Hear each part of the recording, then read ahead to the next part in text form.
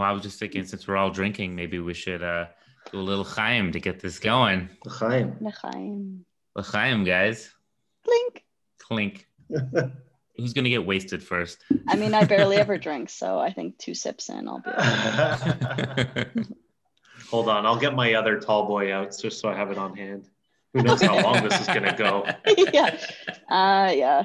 What are you drinking, Josh? What is that? I'm drinking wine. Red wine. What is that little weird cup that you always have something weird? No, this is I got some wine from my girlfriend. Uh-huh. And she's like, well, you should take some back with you. And so she gave me a little wine container. Oh, okay. Yeah, it's like meant for taking wine with you. Huh. I didn't know there were special containers for that. I think it's for alcoholics. Oh, okay. Yeah. Are you one of those or? I'm trying it out. Yeah, you're just trying out alcoholism? Yeah. Okay, yeah. We'll see. Nothing wrong with that. Yeah. Keep an open mind. Mm-hmm. It's good wine, actually. I got her some good stuff. Welcome back to Adulthood Friends. This is the discussion-based podcast where 2 former childhood acquaintances, now friends, discuss the things that Dan, adverb. Precisely. Ooh, precisely. It's our adverb of the week. And we're going to discuss the things that precisely matter. Precisely. And precise. And our guest today, who you just heard, who supplied us with our adverb, is our old childhood friend, Daniel Botner. Daniel Botner. Welcome. Thank you. And today we're going to be talking about growth and self-awareness. How does growth affect self-awareness and vice versa? Different phases of growth in life. When did you kind of first become self-aware? What are the things that trigger self-awareness? Yeah. Let's get into it. Let's get into it.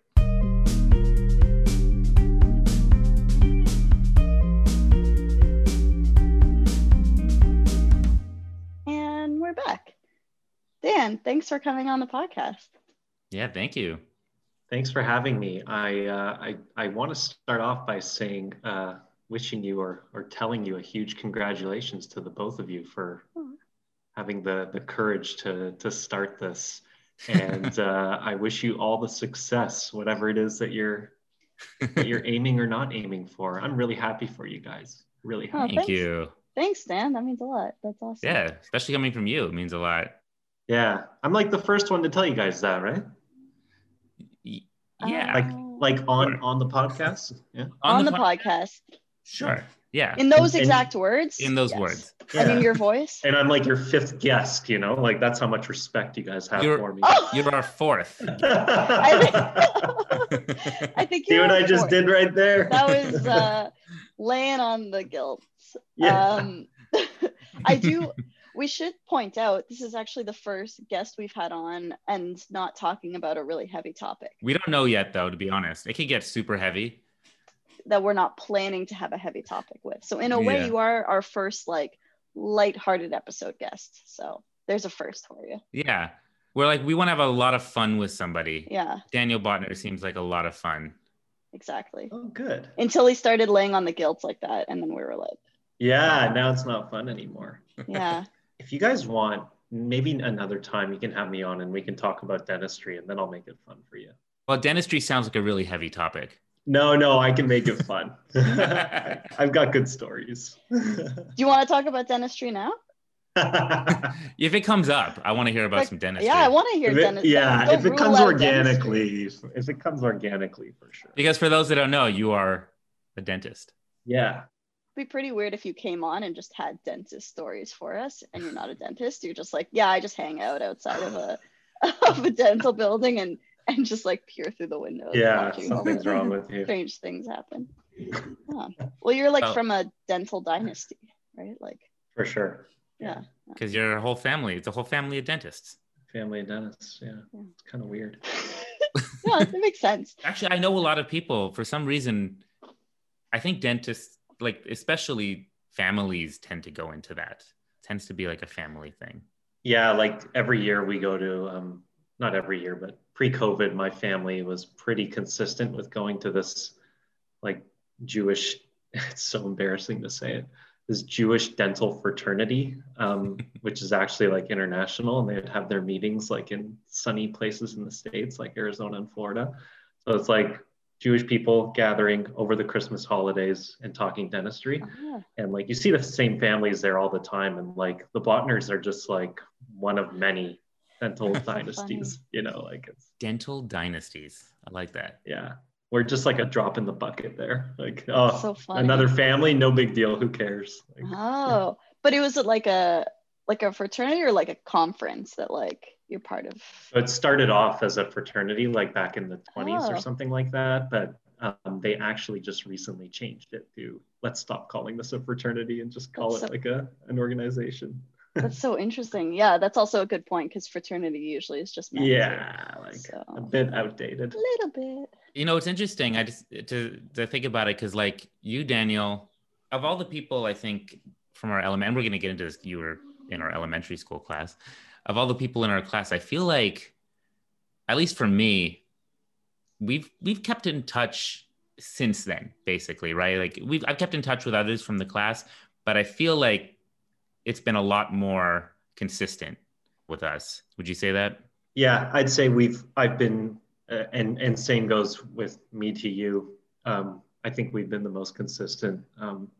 Proximity has helped us the most. We pretty much went to the same schools, Yeah. you know, for like 20 years. Is that the same with you guys? Have you guys kept in touch to the same degree?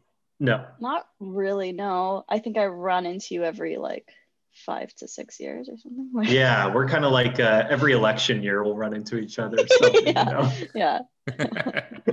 So let's start at the beginning here, right? Yeah. Talk about growth, self-awareness. You know, if we're going to talk about growth, we have to start at the beginning, right? Mm-hmm. So we all went to the same preschool.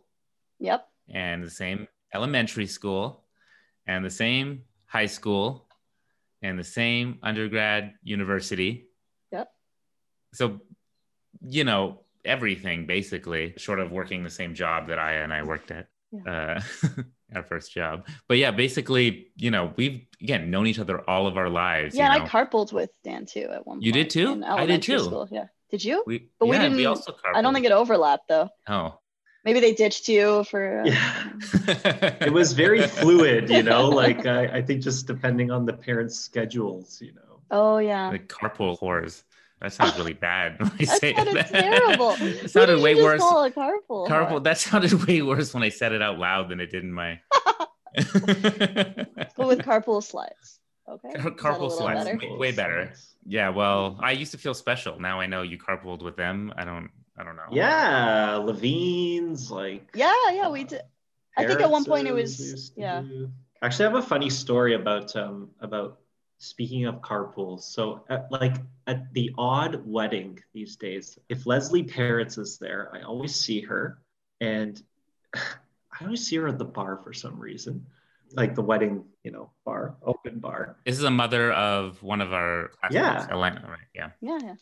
And she always goes, Daniel, do you remember carpool and how we used to do the magic school bus? She used to like pretend that we were in the magic school bus and that she would like push a button and then we'd like make it to school or something. And like, so cute. Yeah. Every wedding I see her, we always laugh about it. That's so funny. I love Leslie. Like things last, you know? Yeah. Like, that's so funny. Yeah. So I guess a question we'd like to start with here is, since we were all in elementary school together, I don't know if we've talked about this, even though we've been in touch all this time. It's always interesting to think about, like, how did we perceive each other when we were kids?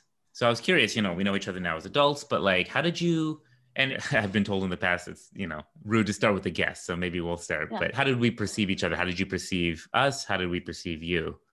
So, Aya, why don't you go first? I'm good to go first. So there are actually some like very clear things that I remember. One was like, you were always the tall one, like always just super tall from preschool. I think, like, I remember I saw like one of our like, it was called Noah's Ark, one of the preschools that we went to. And you were like so little, but still the tallest one there. And I'm like, okay, so he was just always a tall one. That's a pretty superficial one. There's one other thing that I don't know why it's stuck in my brain, but do you remember Mad Minutes? those like math, Oh, those speedy math things. Yes. You killed at those. I was good at those. You were so good. And I remember that so clearly because you would be like done. And like, to me, it seemed like an impossible amount of time. And I was like, how is he done already? Always. So like, I don't know if math is still your thing, but like. No, it's not. And I wasn't even good at math. That was like one of the only things that I could like beat the smart people at.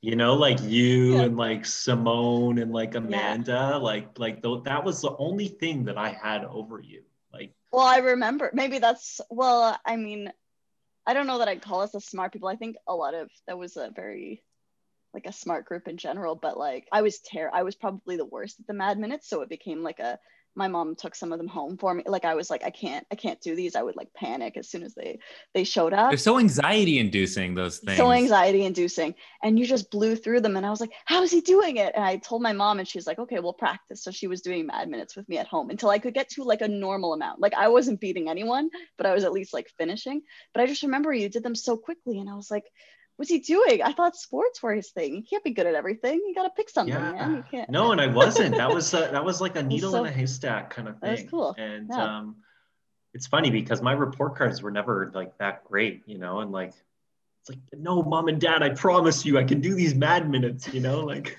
Well, now you just tell them to listen to this and be like, look, even my classmates remember how good I was at the Mad Minutes. Yeah, that's one of the things that stuck out. Basketball, general sports, good sense of humor, Mad Minutes. That was my impression. And you were just like a nice guy. Like nobody has like I don't have any bad memories of you or anything like that.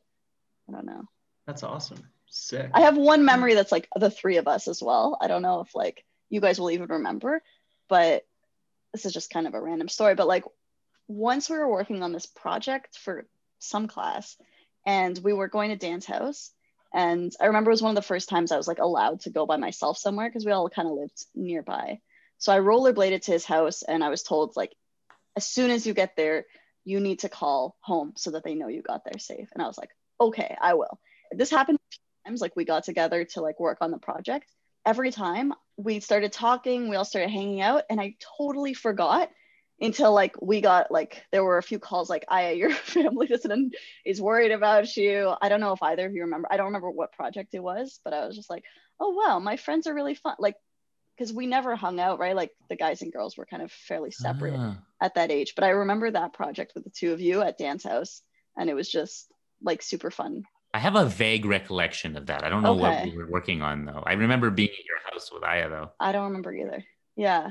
So that's another one. Wow, I have zero recollection of that. And I like to think that I remember a lot from elementary school. I mean, I probably mainly remember because I remember each time being like, oh, how did I lose track of time? And it was like, oh, I'm just having fun with my friends. And I don't think I had ever hung out with either of you like on your own or like kind of separate. So it was already like kind of different. It was out of the ordinary for me. And then there was the added thing that it was like the first time I was kind of allowed out on my own, just rollerblading to his house. And yeah, so that's probably why I remember it. But how old were we at that? Do you think at that time? Must have been closer to grade 7 or 8 if I was allowed out alone. Okay. Yeah, and capable of rollerblading. Well, yeah. Yeah. I mean, I still can't rollerblade, so.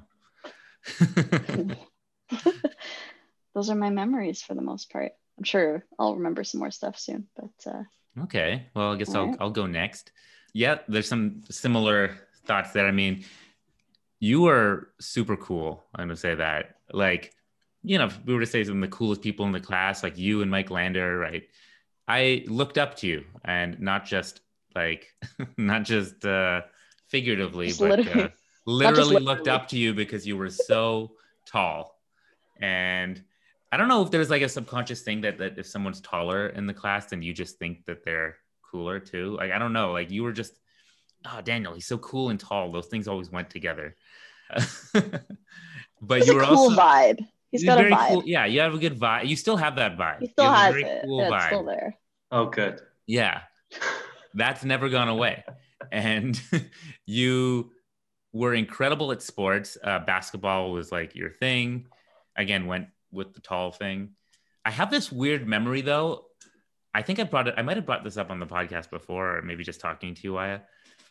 I remember this one time that I thought I tried playing a prank on you, and I didn't like. I was not. Do you remember this?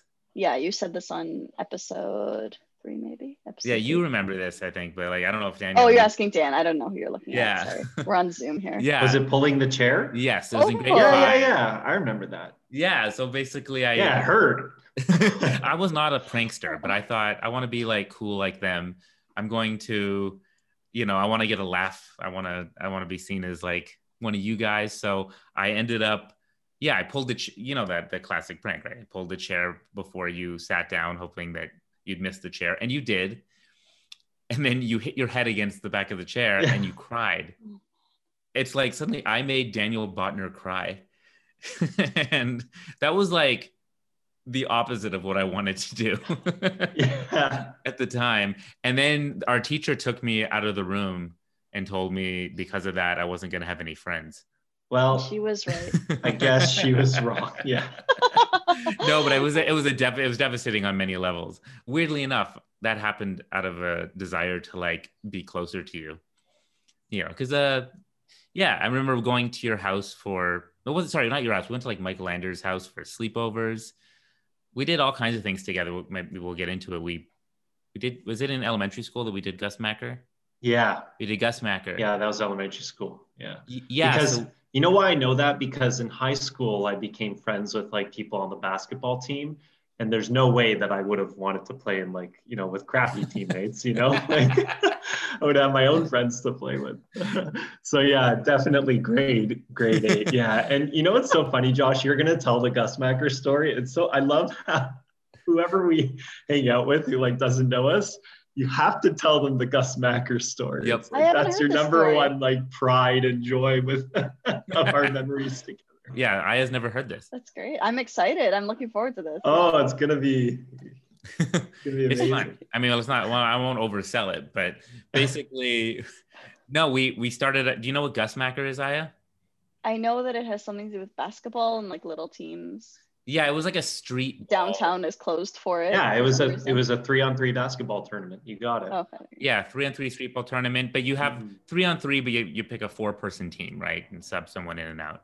So I don't know. Did I just get like selected by you guys? I don't know what happened, but basically it was you, Daniel, me, Will, and Ben. Yeah. Right. That was what it was. Yeah. Right? Yeah. And it was like, I feel like Michael and Pierce just like didn't want to play or like. Must have been because I was. Yeah, there. it was like you were the only ones who wanted to do it. I was just like, let's do it. Like, who cares? Yeah, and it was a real highlight for me because I'm like, oh my God, I'm going to be playing with Daniel Botner.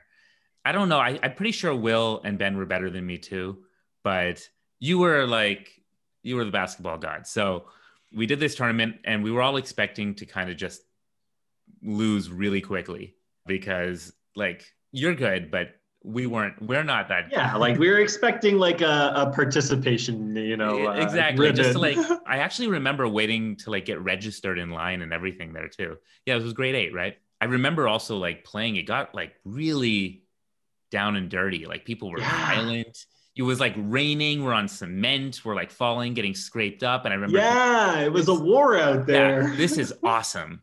And like parents came to see us. I think my mom was there to see. And we had like a big crowd too. Yeah. Lots of people were like just kind of hanging around there. Yeah. And I remember when you lose, like you could like, even if you're like losing, then you compete in what's known as the toilet bowl, which is basically just like the winners of the losers. So we're like, okay, maybe we can get to the toilet bowl and try to win the toilet bowl. And for a little bit we weren't. I remember we got to a point where basically if we lost one more game, we're going to the toilet bowl, right? But we came up with this great strategy. I have very complex strategy. I feel like it was my dad who came up with it. Was it your dad's strategy? Yeah, he's just like, you have no choice here. Like... Yeah, beautiful, complex strategy here, where basically if any of us gets the ball, we give it to Daniel and he scores. And you have to get out of the way. And you get out of the way and he scores. Very complex. And you know what? This strategy worked amazingly. That's awesome. Because we won that game. And then I remember it was like, okay, this was a fluke. It's not going to happen again. But, it was cool that we won this game. And then we just kept winning game after game in a row using this strategy. We were like, what is going on? we all started to feel like we were awesome. Obviously we like, because we were really good at passing the ball to Daniel. Hey, that's something. I scored twice. Yeah. I remember. At least maybe it was just within one game, but I scored twice. One of them was on ourselves. Oh yeah, because you had to clear the ball and you didn't know the rules. I didn't clear the ball, and I didn't realize. Oh, because it's just on one net. Yeah, that makes way more sense. I was like, how did you go to the wrong side? Yeah, Daniel, it can be confusing. Yeah, until you get the hang of it. I still remember you being really gracious, Daniel, going, "It's okay, it's okay," you know. Yeah, you scored. That was cool. I just remember like it was the second to final game we played or something, and Ben Farhi. So we brought him up on the podcast before. I used to joke that like Ben's dad owned half the city and Pierce's dad owned the other half. It's a bit of a touchy subject in London, but that's okay. Yeah. Okay, so nowadays I think from what I've heard, I'm not there anymore, but Ben's dad owns all of the city. He won. He owns all the shitty parts of downtown. No, I'm oh my god. Okay, so there's some drama there, or there's some politics there, we'll say. It was a funny joke though, yeah. Yeah. Ben's dad is like a very powerful figure in the community and was at the time too. And also he's a real character. Like he could really dominate a space. He looks like a caricature, to be honest. Yeah, like when he's there, you know he's there, you know? Yeah. So basically on the court, his dad was there. And I remember actually there was this one game, if you recall, Daniel, one of the matches where we were winning and they were giving our points. The ref was giving our points to the other team. Yeah. And we were so aware of that. It was so obvious. And they were like, the other team clearly knew that too. And they were like, well, we don't know that. No. Yeah. And the ref didn't know. So Ben's dad went off at the ref. I remember him just like screaming on the court, just going like, what kind of game is this? And he's really Israeli. So he had that as like Israeli shouting thing going on. Some of the parents were like, it's just a game, you know, like fun. And Ben's dad was like, this is not just a game. This is war. So I just remember that. But anyway, it came down to, because they gave our points to the other team, we were tied for some reason at the end. So what do you call it? Sudden death or something like that? Yeah, it was like a sudden death. That's right. We would have been so pissed if we had lost, knowing that. But we actually, thanks to you again, we won that game. I remember it was like down to the wire. We felt so. Anyway, we basically, I don't know if we won or lost our last game, but we ended up getting third place in the tournament. Third. Wow, that's impressive. And I still have that Gus Macker plaque in my room back in Canada. Aww. Yeah, you didn't take it with you? I don't know. It's nice to actually come home and see some stuff. Yeah, it belongs in London. Yeah. London's where it happened. But you know, as proud as I am of just being a part of that, like it was all you, Daniel. And it was really cool it's thanks to you that I had that experience and that I have that plaque in my room. So yeah, there's some pretty cool memories from elementary school with you. Yeah. That's cool. Awesome. That is cool. I didn't know you guys won anything, or like I must have heard about it at the time. Yeah, we won some hardware, you know, and it wasn't some crappy toilet bowl. This was third place. No, this was third place bracket, in the tournament. You know, yeah. We lost to a team from Detroit. Oh, you remember that? Oh wow, really? Yeah. That's quite something. So it wasn't just from London; like they come from all over. From the London Gus Macker was like a high level of play because you get like people from Detroit who could like really play. Yeah. Oh wow, that's crazy. You would think that Detroit would win the toilet bowl because it's Detroit. That's just a Detroit joke. Yeah, I mean, it's plausible. I don't know why I'm crapping on Detroit. I have family in Detroit. Oh, it's okay. You can shit on Detroit.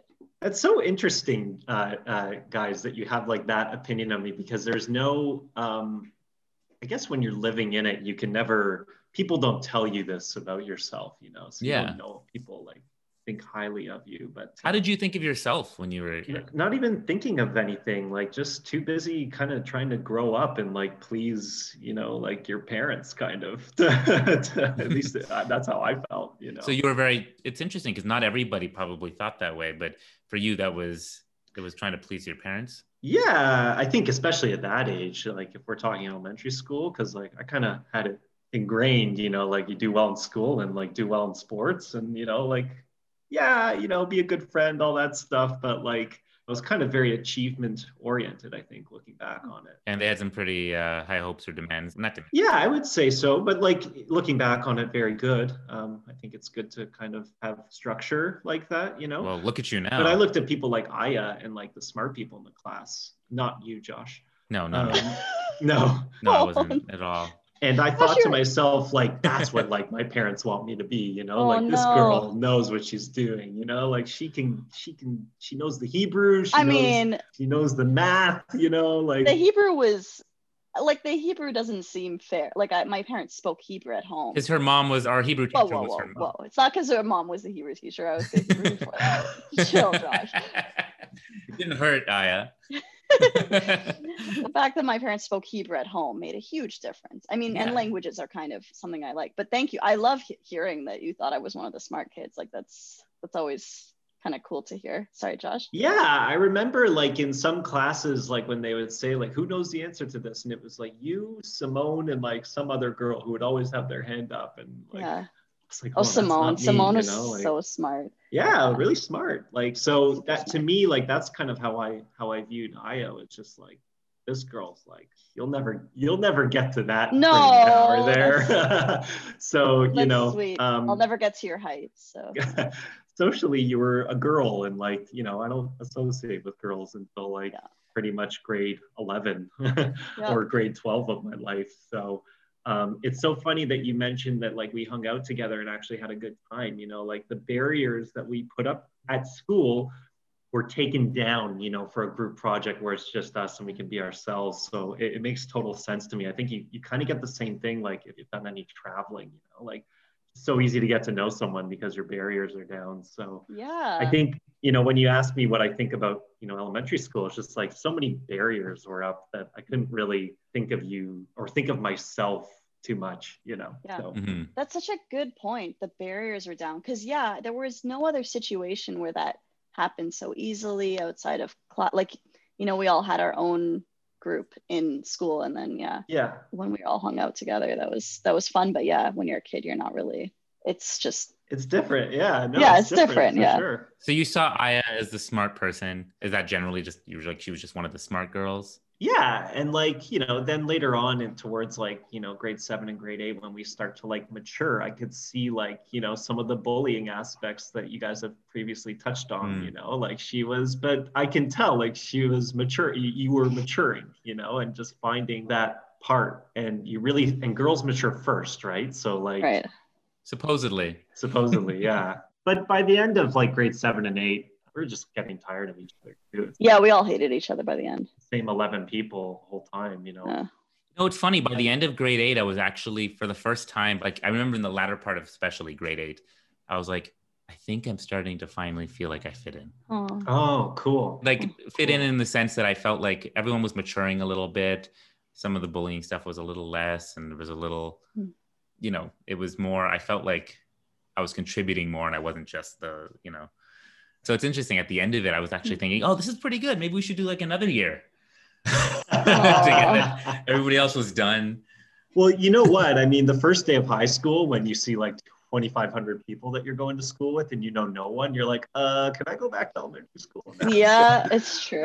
Didn't we all seek each other out just a little bit? I remember looking and being like, oh my God, Daniel Botner at high school. There's 14. We went from a class of 70. Sorry, no, we went from a school of 70 kids to a school of 1,400 in a public high school. Of course, the first thing I did was, oh, where's Daniel Botner? You know?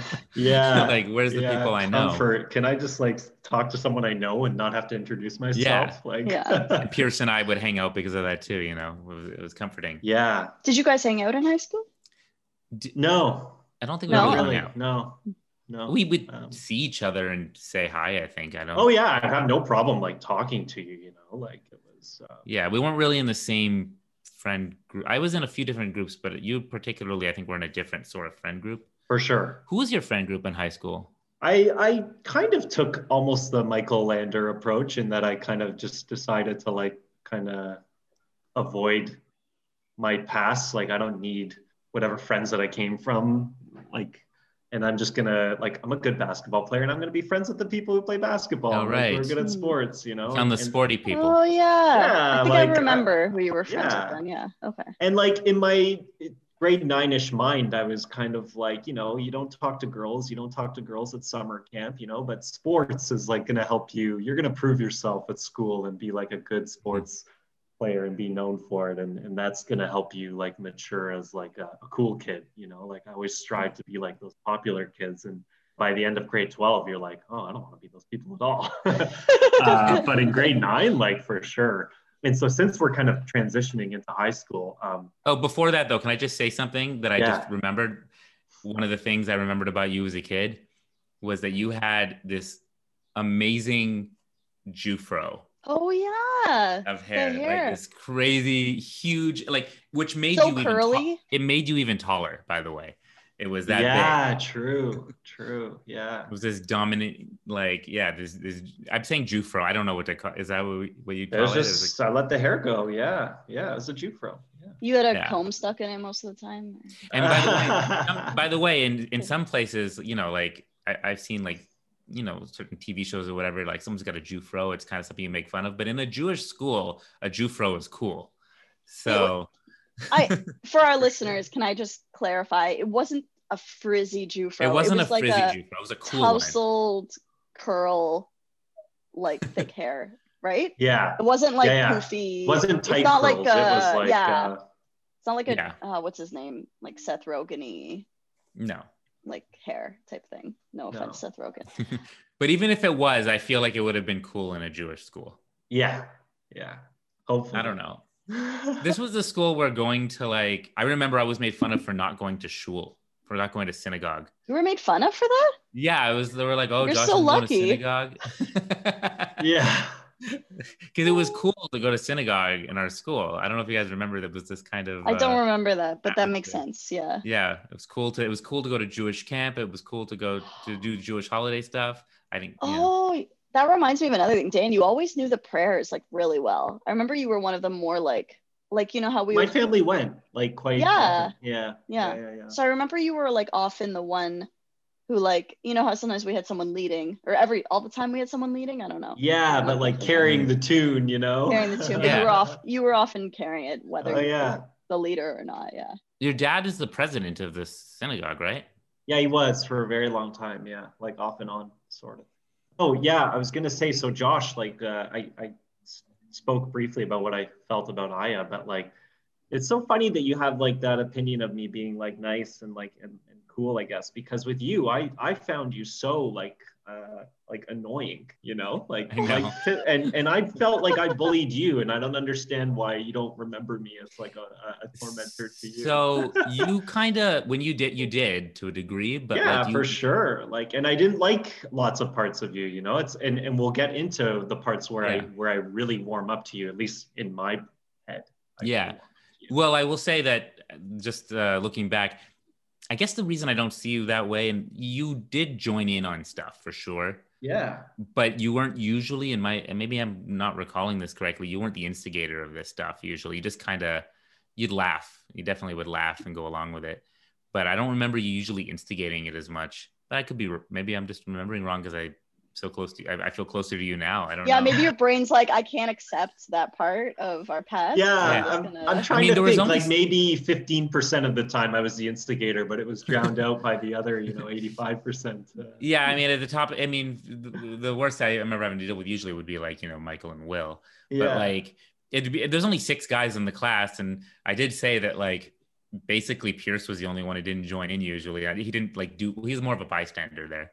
But like, I guess there was some of that from you, but I guess, yeah, that's not the perception I have of you, maybe more because of how long our relationship has gone on, and the majority of it, we've been pretty good friends. Yeah. That's just the part I find surprising, is that like, I'm looked highly upon for elementary school when I feel like I don't deserve it.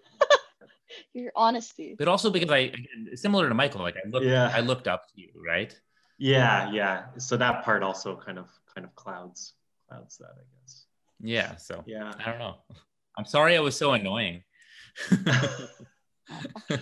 You know what? It's we didn't know how to handle it either, and groupthink is a very strong thing. So, if a group thinks that someone's annoying, it's hard to outgrow that, even if it's not true. Yeah. So yeah, I mean, I noticed you being someone that I can really relate with in like grade 9 after your mom passed, and we started to get closer. And I don't know why we got closer at that time. Maybe it was, I don't know. It was like kind of in school and kind of outside of school. Like I know we said we'd talk about this, and I can bring it up now. We went to We went to a Maccabi Tel Aviv basketball game Right. in Toronto versus the Toronto Raptors. Oh yeah. Oh, that's cool. It was like a few months after your mom had passed. So grade 10. It would be grade 10. Would it have been grade 10? Yeah. Yes. Yeah. Grade Oh, 10. because that's when your mom passed. Okay. Yeah. Yeah. Yeah. So yeah, I mean, I was slowly becoming more closer to you because I was like, well, Yeah. like I know this guy, you know, and like he would be. Can I say something about that, by the way? Yeah. Yeah. So that Maccabi Tel Aviv is this Israeli basketball team, right? Yeah. Which is separate from the NBA. So I didn't know a lot about this stuff, and your family basically invited me along, and I'm sure you understand the details of that a little bit more. But basically, it did feel like, yeah, we want to help out Josh a little bit because he's dealing with some stuff. You guys were in fact, your family in general, I just want to say, was extremely.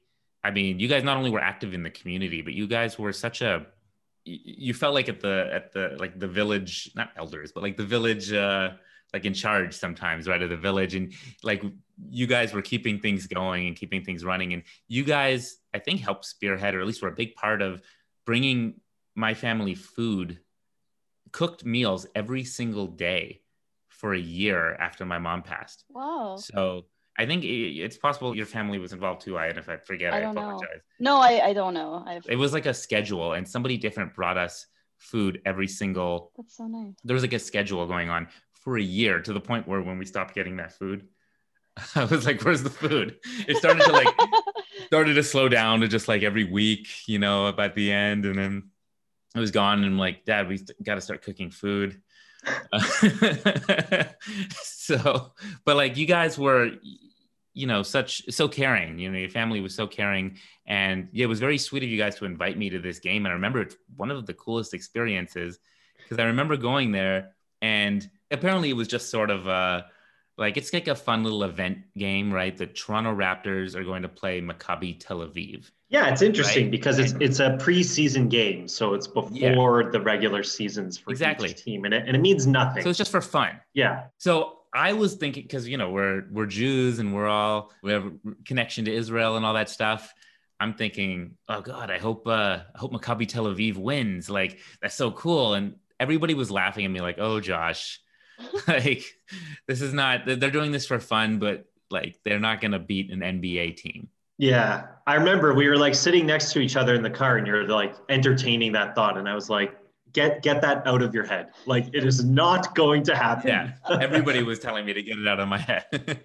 And I'm watching this game with you guys, and I'm like, it seems pretty close. And you're like, yeah, they're just playing with them. It's not really, you know, don't worry. And it's like getting closer to the end. I'm like, this is a really close game. Like, you sure they're not going to win? And I remember there was that moment where you're like, I don't know what's going on right now. and then by 1 point, Maccabi Tel Aviv won by 1 point. Oh wow! Yeah, by a game winner buzzer beater. Like, yeah, it was. Wow. Yeah. And so, funny enough, that guy who ended up, and the reason why I was saying like the Raptors are a much better team, like blah blah blah, is that the guy who hit the game winner ended up like being there were two players on Maccabi that ended up making the NBA. So that goes to show you the skill level difference. But anyways, that guy ended up playing for the Raptors for. He was basically like for us during Gus Macker. He was the guy. Yeah. In the ball, and he scored. That's funny. Yeah, his name was Anthony Parker. Yeah. Oh, that was, again, such another cool experience, thanks to you and your family. Was the rabbi there too? I remember like I feel like the rabbi was along for the ride there too. And he also came, and he was also telling me how they're definitely not going to win. Oh, really? Yeah, I feel like, am I crazy? He wasn't in our car. I remember there's another kid who like was kind of in the Jewish community in London for a bit, who was like freaking out because he didn't get a shirt. He was like a couple of years younger than us. Oh. But yeah. So no, I mean, going back to self-development or whatever the conversation of whatever topic this conversation is about. Growth and self-awareness. I remember talking to you, and like you had become so mature at this point because, you know, life had really hit you hard. So self-awareness started to kick in. Oh yeah, like big time. Me. And like it was like hitting me like, whoa, this guy's like, okay, obviously he's changed, but like I think he's like changing like really good here. He's like sounding super intelligent, like much more intelligent than I am here. I guess you can kind of sense it sometimes.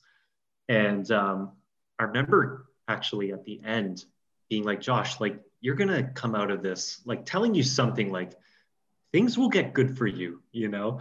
Like, and I don't know how, no one can predict that future for anybody, but I guess it sounded right at that time to say that. No, you were such a good friend, and I really appreciated it. That's like where I think I turned a corner for Elise, or like you turned a corner for me, like in terms of the way that I thought of you. You know, like, oh, I can have like, and that's a 2-hour ride home, you know, like we were talking, talking the whole time. And I was like, oh, that's, you know, I'm happy that the person who I used to bully is like, you know, that we're like warming up and like really connecting here, you know. It meant a lot to me too, given how much I still looked up to you at the time. And there was, I think, at least on my end, I remember I talked about this a bunch, but like that was a big dawning of self-awareness for me and of growth. I guess they go hand in hand. It's amazing that you say that's what you felt, but like I'm looking at it from the outside being like, yo, that was the moment. Like, yes, yeah. I can confirm. I do have a question for you though. Like what was it? I've asked a couple others about this. It's just purely out of curiosity. What was it like on your end hearing about like my mom's passing and all that stuff going on? Like when you'd heard about that, what did you at the time think? I guess I was kind of numb to it. Like, oh, wow. Like, yeah, there's nothing to, like, you worry about the future for sure. Like, oh my gosh, those 3 boys, like, you know, they also look like deer in the headlights. And yeah, I guess like one day at a time and this and that. And I do remember my parents being like, you know, you gotta engage here. You gotta engage, you know. And shout out to your parents, by the way. Very, your parents are awesome. Yeah. They're lovely people. Yeah. For sure. You know, you appreciate them more and more the more you talk about them, for sure. Yeah, it's just a curiosity on my end there. It was interesting because I didn't used to see it from that perspective, you know. Yeah, I remember it more from my parents being like, you got to be there, you know. Whereas, but for me, it was just like, holy crap, that was a surprise. Like, I don't even know what to do here. Like, yeah, but I will say that it's been like amazing watching your growth from that.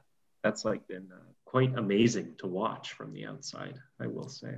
Did you guys, did you and Aya like interact much during high school, more or less? I don't think at all. Yeah. I would see Aya in the hallways and just say hi, and that was it. Yeah, like no conversations at all. Yeah, I think maybe we got like a head tilt. Yeah, like, oh, hey, I know you. Like, hey, yeah. Am I crazy? Like, are your families? I felt like your families were pretty close.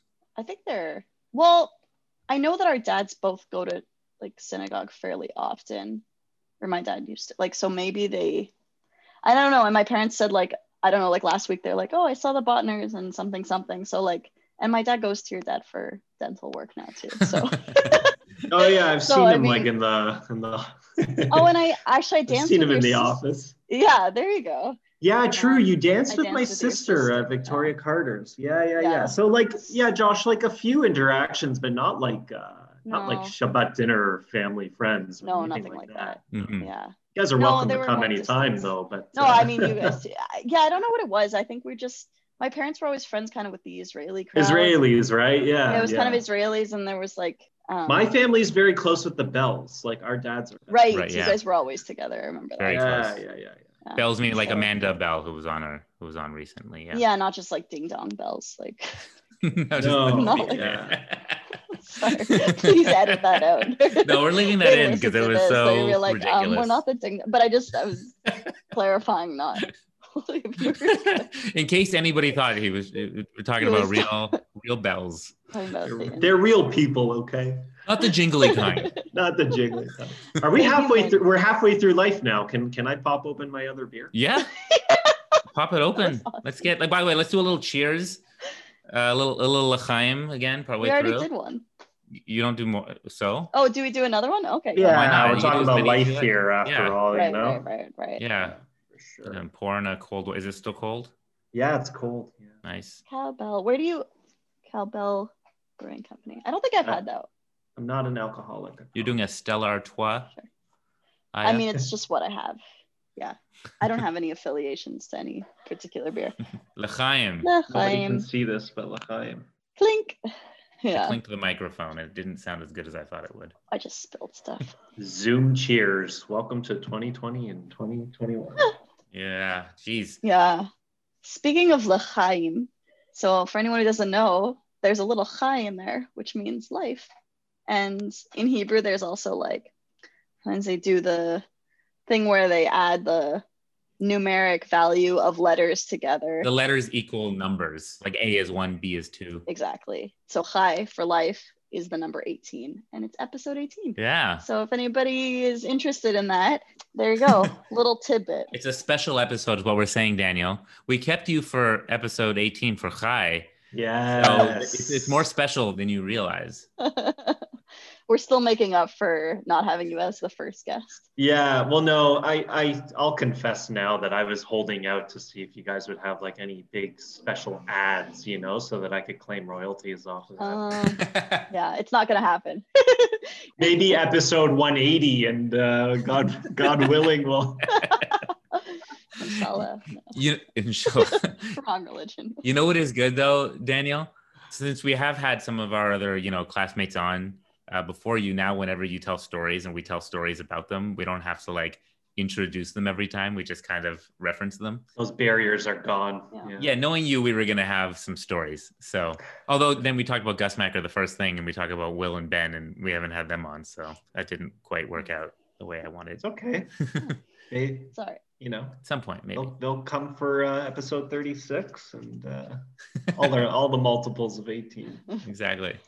So we talked about high school then a little bit, and then we also went to undergrad together, technically. But again, we say together, but we didn't share any classes, did we? No, unless we were in like the same like intro to psychology class, which had like 10,000 people. It's possible. What did you take, Dan? What did you take? What did you do? I don't even know. I took, I ended up doing an honors specialization in physiology, but when you start off in sciences, in the medical sciences, you're just taking a bunch of basic sciences for the first 2 years. So like my one course that in first year that was not science was psychology. And that kind of gave me the flexibility to take future psychology courses in like second and third year. We must have been in that. Was it Mike? Was that the name of the professor? Like Psych with Mike was like, Mike. But I was never actually in his classes. Oh, okay. Because that's the one that I think I had that one. So then we maybe didn't share. Right. Yeah, no, we didn't. I'm sure we were in the same kind of curriculum, but yeah. Yeah. I always try to explain to people what an honors specialization is. And like, because I took an honors spec in neuroscience, right? But I haven't talked to a lot of other people who are doing honors specializations. I did an honors specialization. You did? Yeah, I mean, I ended up doing it, but yeah, we didn't talk about this, I guess. Oh, maybe it is. I don't know. There's something I always try to explain this to people. I'm like, what is an honors specialization? It's just like you did a bunch of. It's just like it's there's like a major and there's an honors specialization. It's like more than a major. Yeah. So like you could have done I just wish it was called I majored in this. Like, honors specialization. Like, you sound like an idiot when you say that.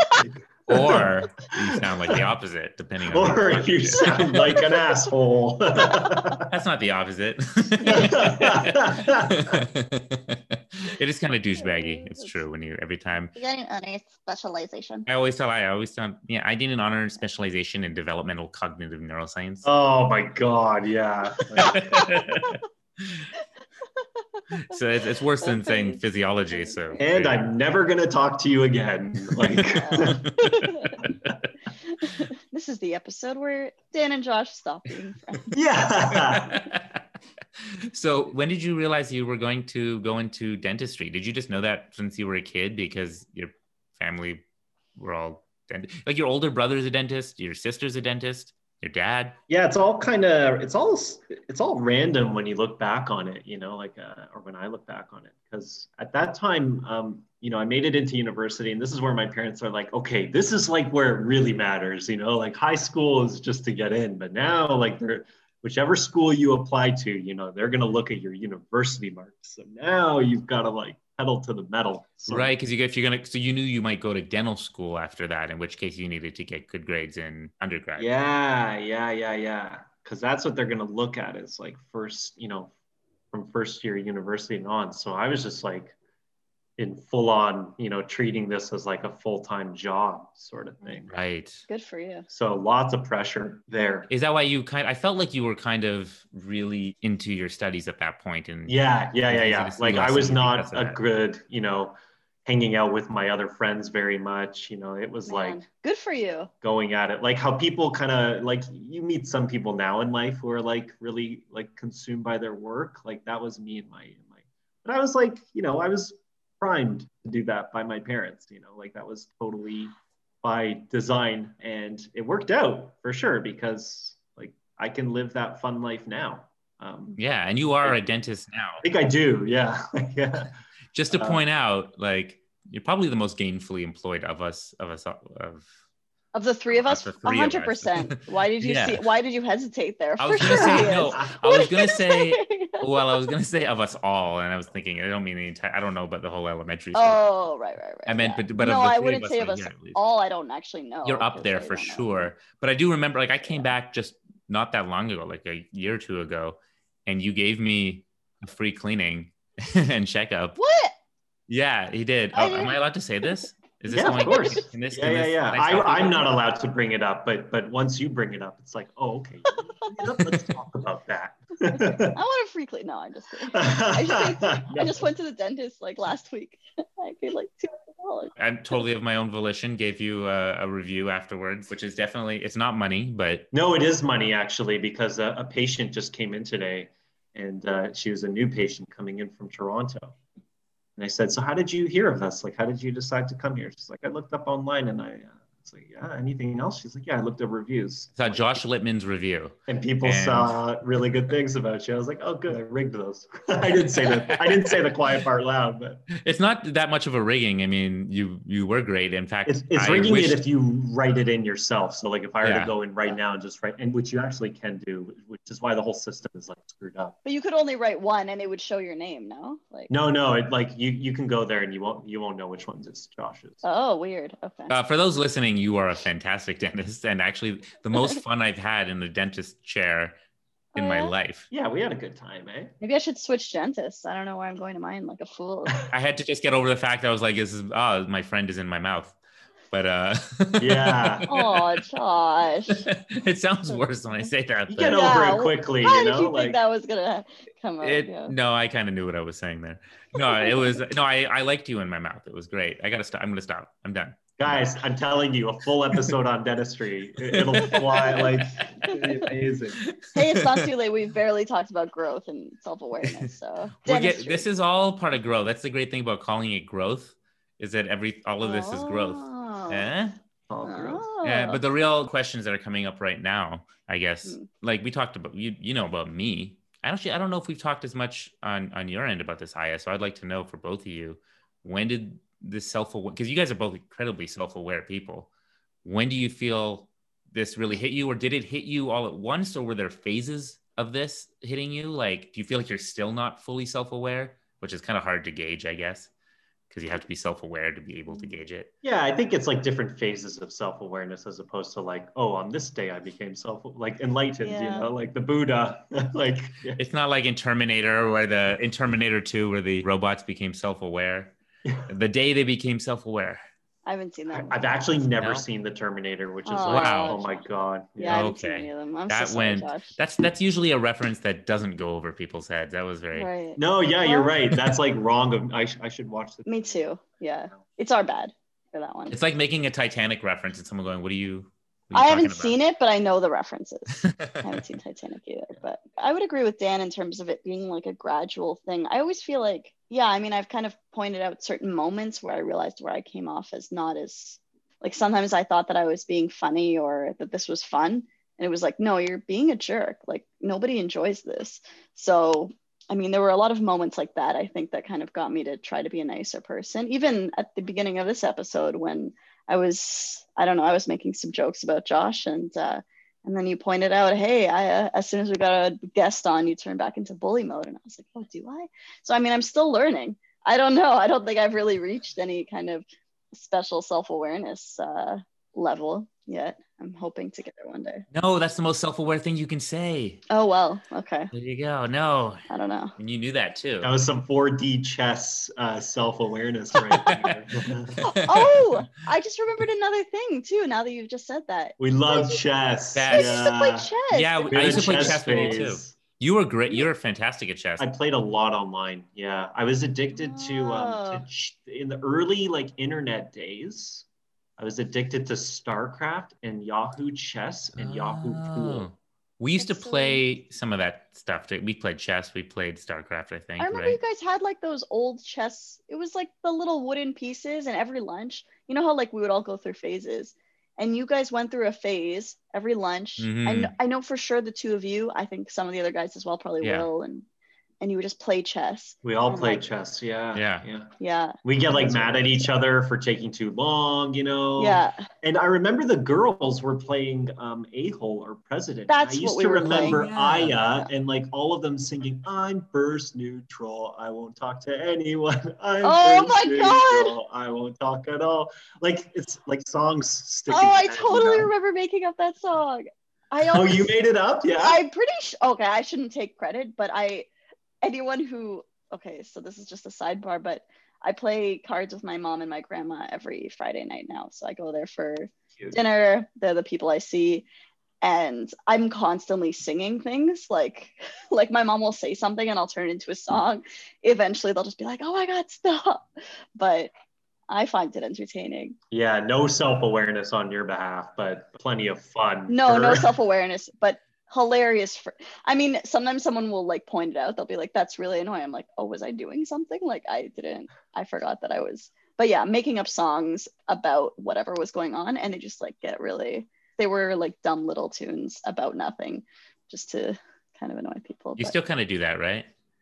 Have I done that to you? I think I think you just like singing the podcast music randomly. Oh yeah, I 100% do it. I don't know if you've been privy to too much of that, but I for sure do it. Yeah. So that's what I just took credit for that class. Who got that tune? So this is my good friend Tam Duan. Oh yeah, that's right. Yeah. He's done he's a great musician. We've done so much stuff. His music has been in my movies. Like he was just super sweet. You just told him like, yo, come up with a tune, and he just like. Well, I didn't tell him. I was like, it wasn't like do this, but no, I asked him, and he was a little, yeah. No, I asked him, and he was so gracious. He's so talented. He can come up with things pretty quickly, and yeah, he did that for us just out of the goodness of his heart. Cool. Yeah, and it's I like it.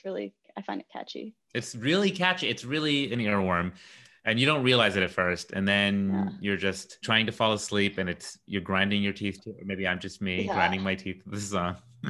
Yeah. I don't grind my teeth, but I had it in my head, and I was like, "What is that? Oh my God, I have my own. Like I have our own podcast." Next thing you know, you're playing cards with your mom and your grandma, and you're just riffing off, your podcast tune. Exactly. Yeah. To be fair, my dad does it too. The singing random things that it's inherited. Yeah. Like my mom got really frustrated because she's like, what? Yeah, it's inherited. There's some gene that I've got that's like you automatically sing whatever people are saying. Like I'm not a good neither of us are good singers. It's just like my poor mom goes around trying to have conversations with people, and my dad turns it into a song, and then I was there turning into a song, and she's like, I get enough of this from your like, what are you doing? I think it's good anxiety relief. It's probably a good thing. It's fun. It's annoying if someone's trying to have a conversation with you and you're just singing back what they're saying. They just need to learn to live with it. That's one of your positives to me, not a negative. The singing. Okay. Yeah, I love it. Well, I felt like I had to justify because I immediately took credit for that the made up. Well, I mean, the tune isn't made up, but I'm first neutral. I won't talk to anyone. I totally took credit for that. So I should probably back it up with some proof. I remember that now that you say that, like you doing that. But yeah, I didn't remember that actually. It sounds like you have a pretty good memory for our elementary school because Pierce didn't remember much. I feel like Pierce didn't have a huge like detailed memory, and I mean Mike, we kind of focused on something else. Amanda had more memories. Amanda had some really specific ones, but yeah, but that's a good one. Yeah, no, I've got specific ones for sure. Very specific. Like I'll remember, yeah. Any other goodies? Any other goodies? Yeah. It'll come Yeah. up in conversation, I guess. But yeah.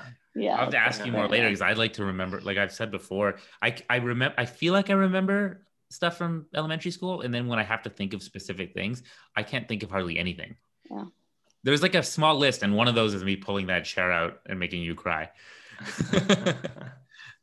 Also us playing that game with a basketball that should not have been played with a basketball, where we'd have to we throw it up. Bump? Oh, we played Bump too. I'm talking about the game. Oh, I remember actually playing Bump with you guys. Bump was fun. We used Soccer baseball was pretty intense. Soccer baseball. Oh, soccer baseball was great, which is actually just called kickball, isn't it? Isn't that what kickball is? I found out what. Yeah, someone referenced kickball, and I was like, "What's that?" And I was like, "Oh, it's what we called soccer baseball for years, for some reason." Yeah, I prefer soccer baseball. I'm pretty sure it's kickball. We play that in the park, right, across the street. Yeah, but the coolest place was we played it in the schoolyard, and like you could hit home runs if you kicked it over the fence. You know, how many balls ended up on the roof of our school? Oh my God. All of them, right? Or over that fence? How much asbestos did we breathe in from going to that school? That's the real question. Yeah. For those that don't know, we went to a private Jewish school, which sounds like it would be some like super wealthy, beautiful place. But we had a small... And it very well might have been at one point in this period of the world. It was a small community. So like, everyone was kind of contributing to make this thing work. So really it was a tiny little school. I always tell people the gym was really just a classroom with a big pole in the middle that we said held the school up, and then there was a kitchen that was also part of the gym. Yeah. And then the gym.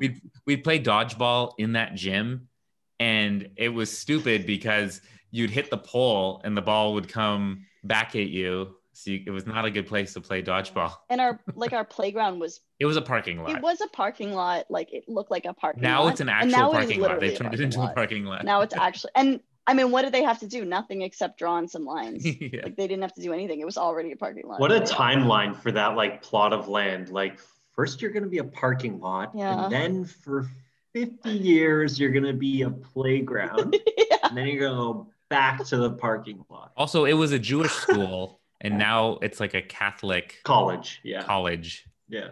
Yeah. I mean, it's part of King's. I remember we always had King's like down the street, and there's that Jesus statue. Yeah. And it's like pretty Jesus-y. I don't know if you I love that know thing. It's like that. Yeah. It's pretty Jesus-y. You love it? Yeah. It's just like so ironic, that we go to school like right across from Jesus. Yeah. Well, it's interesting now when I've come back to drive by that building just to get a little nostalgia kick, and looking through the window to see a giant cross in our little Jewish school, because it's now gone back to the college. The Jewish school is now a new building by the JCC, right? It's like a little addition. Yeah, going back and seeing that now, it's like, oh, that's different. Yeah. We went on a tangent back to our early days. We went on multiple tangents. But you can talk, Aya, about your growth through like university, because that's kind of what university we're in now.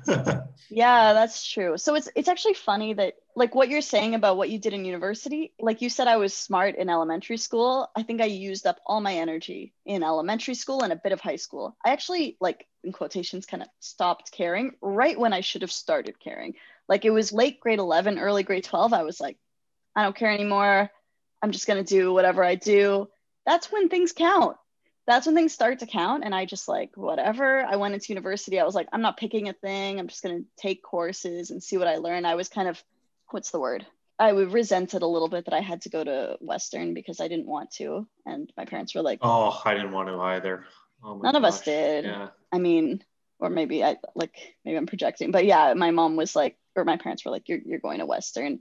Understandably, they didn't want to, money is hard, but yeah. So like, I don't know. I just didn't want to. My friends were gone. I had kind of like this bad attitude about socializing. I felt already on the outside of school because like I wasn't on campus with people, and I didn't have like a set plan of any kind.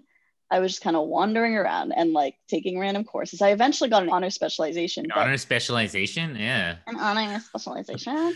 But I ended up switching what it was because I was like, oh, I actually didn't take the right courses I needed. Like I wasn't planning properly, and I'm so different now, and I was different in elementary school and a little bit in high school, but I kind of lost it for a bit. So I really admire that that was when you did like the pedal to the metal, working hard. That's what I should have done. But You seem to have chosen the right times you to. chose the right time. Yeah. So, I mean, that's much smarter than what I did, which was like, I was already burnt out in, I think, the end of high school. I was tired. I didn't choose it really. It was more just like, this is, yeah, this is the moment we've been waiting for. Like, I mean, I didn't know that. You always choose though.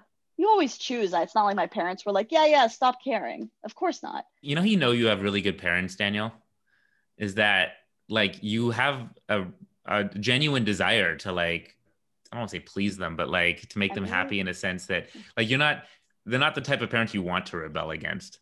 They're good, smart people, a good family. Yeah, it like goes back to like a certain type of psychology of like, I think you can speak more to this of like, you know, rewarding good behavior, you know? So like if I did well, you know, it's like, here's what we get to do. Positive reinforcement. When my dad would take me to a Raptor game, you know, it's like, you want a nice, you know, he'd like remind you, you know, you want nice things in life. You like, you know, like this is what we can do when we, you know, and I'm so proud of you for doing well in school and this and that, you know? So it was very much like a feedback loop that, you know, you're trying to win the approval as well. Sort of. Oh, nice. So, you know, it can be, and I think at times it was taken in a different direction or like in a direction that I wouldn't have done it myself in, or, you know, I kind of resent sometimes parts of it, but as a whole, yeah, Josh, you're totally right. Like I have total self-awareness to be able to say that where I am in life now and the way that I got there was through their guidance. So where did that self-awareness come from though? Like did you always have that? Ever since, you know what made me had it was dental school, because you become very close with a lot of people in dental school because you're forced into, it's kind of like, imagine like going to military school. You're all going through hell together. Yeah.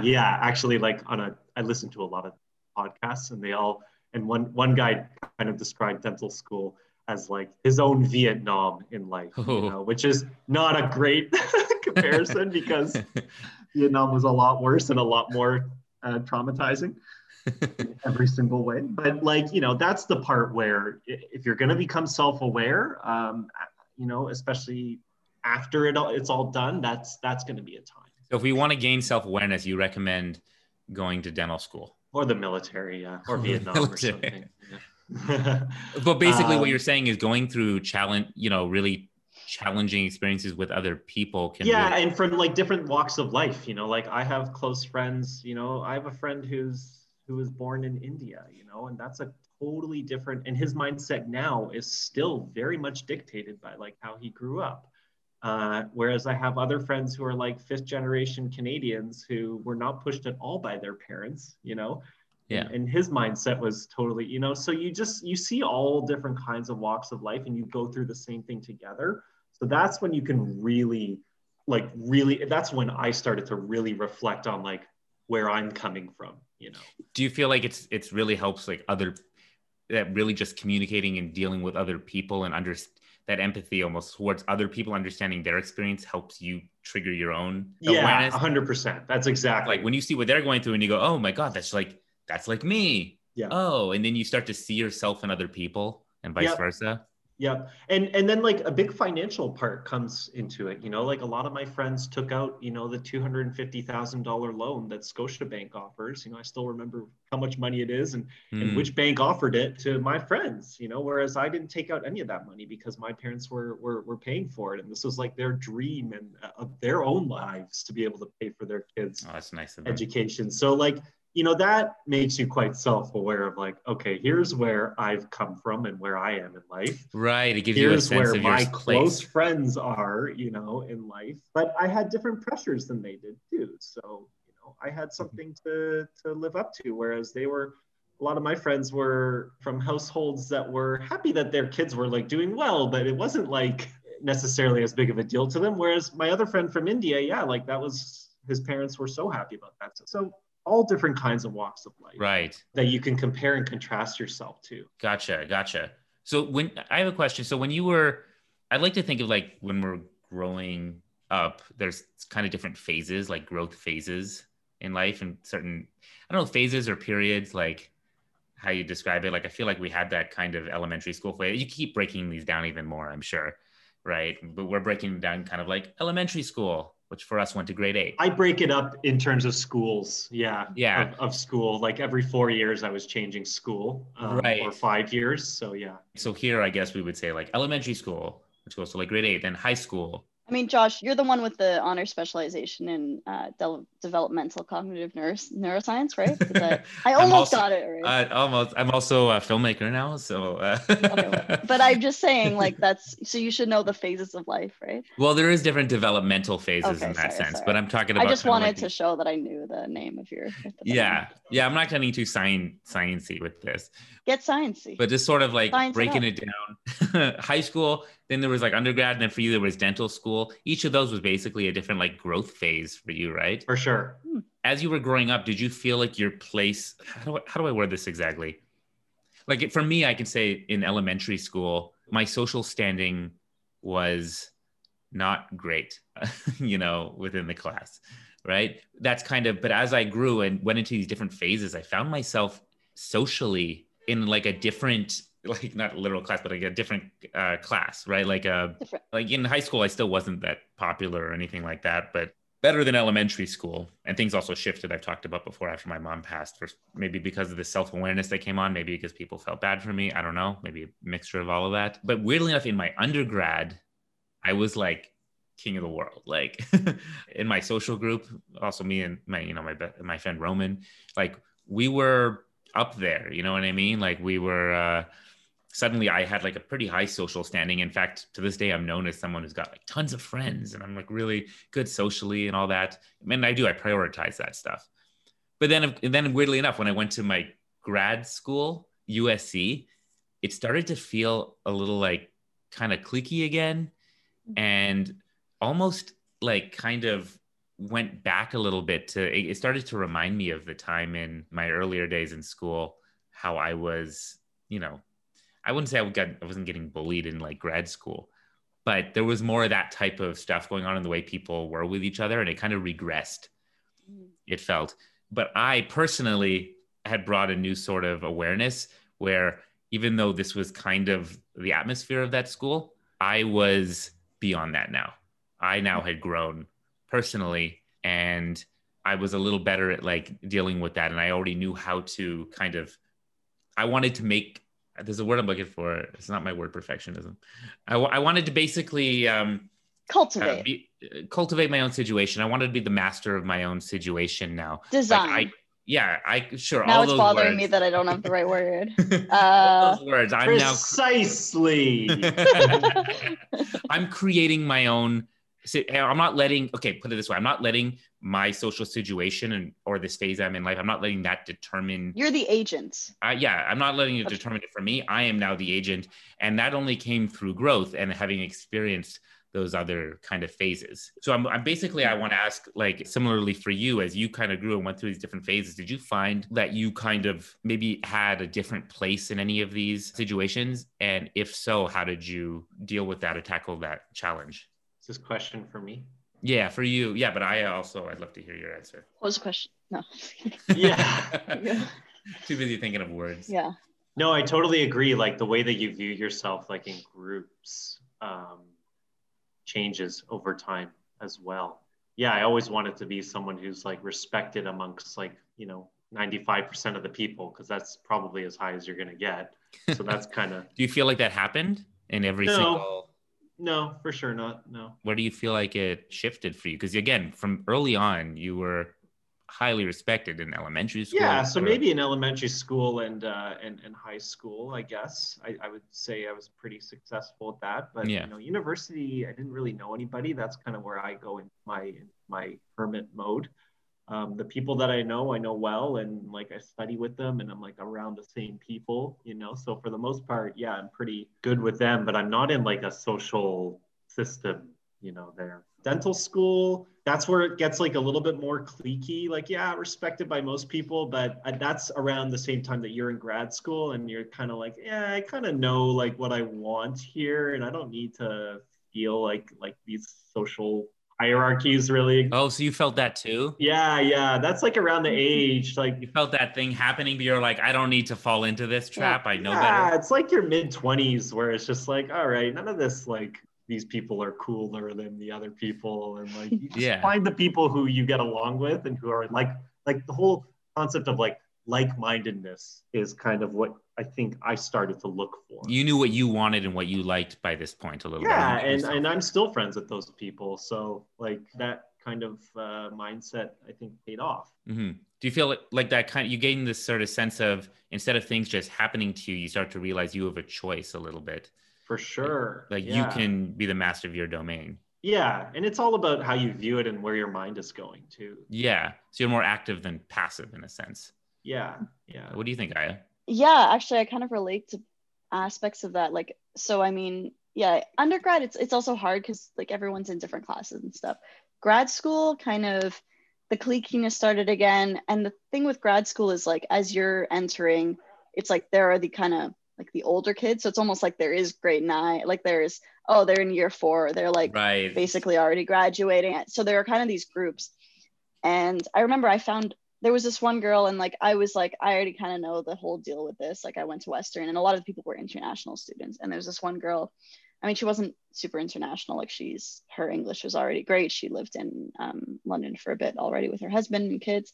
And I just remember like helping her with something. I was like, oh, here, I know how to go through the student center. I'll help you do this. And then we were friends, and it was just me and her. I wasn't friends with it. I was like, I just need the one friend. I'm good. And she joked then, because like, he was maybe in like 3rd year. Because like I had my boyfriend at the time. I was just like, I hung out with him, I hung out with his friends, and I had my one friend in grad school. And then maybe like year 3, when we were like the older kids, I just started volunteering for everything. I found like some people that now I'm like, they're some of my best friends, like in the program, that were like just these amazing people. And I was like, how did I not realize, like my friend Adriana, I don't know if I've mentioned her yet, but I'm almost like her fan. Like when we hang out together, everybody else is like a little uncomfortable. They're like, can you guys just relax? Like I'll be like, oh, you look so beautiful. And she'll be like, no, you look beautiful. And I'll be like, you're so smart. And like she'll just say something, and we'll just be like fangirling over each other. Like not you just connect on such a level. Yeah. And actually it was funny because other people told us like, you guys would be friends. First, for some reason, Adriana's like obsessed with Jewish people. She thinks, I don't know, she hadn't met any or something. Yeah. And wait till she meets someone with a Jufro, then she's gonna be like, I mean, I had a Jufro as a young girl. Well, very, very young, but yeah. So like I made these friends, and then so the friend that I had made, like at first, she goes, yeah, that was that year that you suddenly like became popular again. So I had like kept a really low profile. I was like, I don't need to talk to anybody. I go to class. I'm just here to like do my degree. I love the teaching part. I'm here for that, and that's it. I don't care about the social stuff. I'm not getting involved with any of that stuff.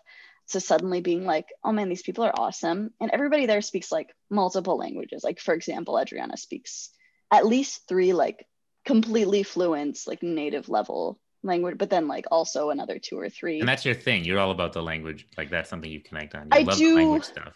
I think it's really cool because like some people think I'm good at languages, and I'm like, you don't even know, like these people are amazing. It's like a pleasure to hear them speak it. Yeah, it's so cool because like it's interesting. It's kind of like what you were saying about your friend from India that you had dental school with. There were a lot of people that it was like, oh, you worked so hard to get here. And I almost take it for granted in some ways. Like, yeah, it's grad school. I'm just gonna keep going in school because I like school. I didn't like sit and like think, what do I really want to do with my life? I was like, I should probably, I love school, just go back.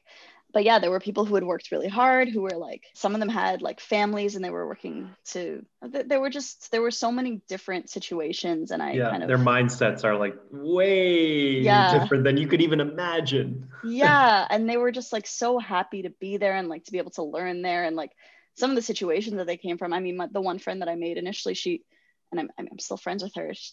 She's Venezuelan. So sometimes I'd ask her like, how are things at home? And I mean, stuff has been going crazy since we started grad school till now, really. Like, I mean, I hear about the things that happened to her, and I mean, she's still dealing with all the other, just like the regular stuff. Grad school isn't easy, and she also has kids. And I was just like, oh my God. I was like, the stuff that I was like, I can barely take care of myself. How are you taking care of your entire family?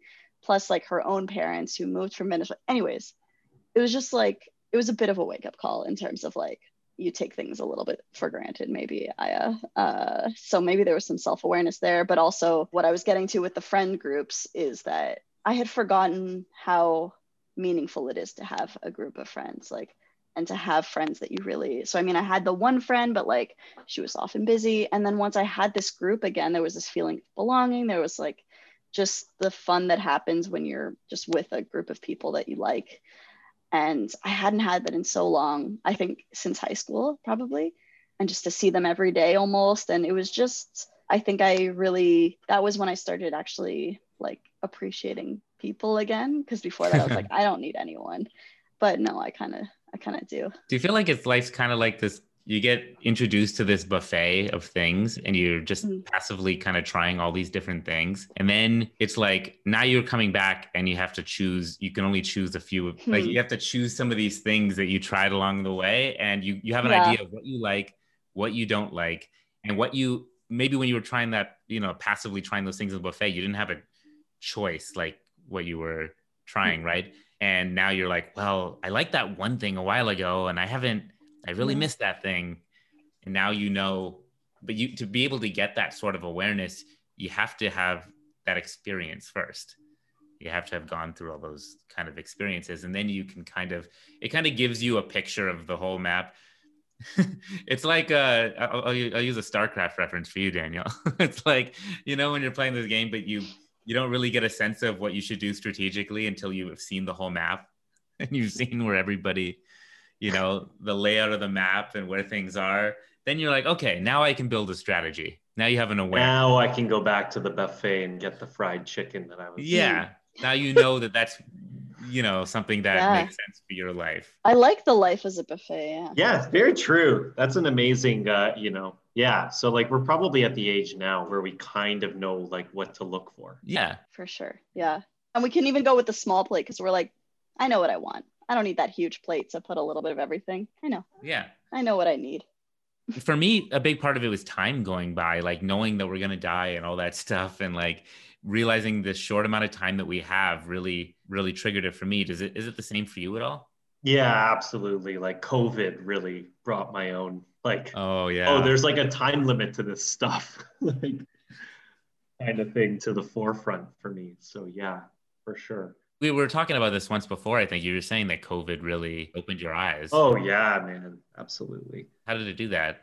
I was off of work for 2 months. So like for the first month, like when we were really like afraid of what was going on, I had like lots of times like where I'd have multiple days just in my own apartment with me alone and my own thoughts and some dental videos, and you're just reevaluating things. Like anybody's mind is going to go there when you're given that much time alone, I think. So it's interesting. It's kind of like the opposite. We were saying that sometimes that awareness comes from these people around us and seeing other viewpoints. And other times it can be like the opposite, right? Yeah. Now you're just with yourself. And it's time to really think about this stuff because, COVID is something that comes for you in different ways. Like, we all had to kind of fear that our parents might have issues with it. And then, you got to think about that.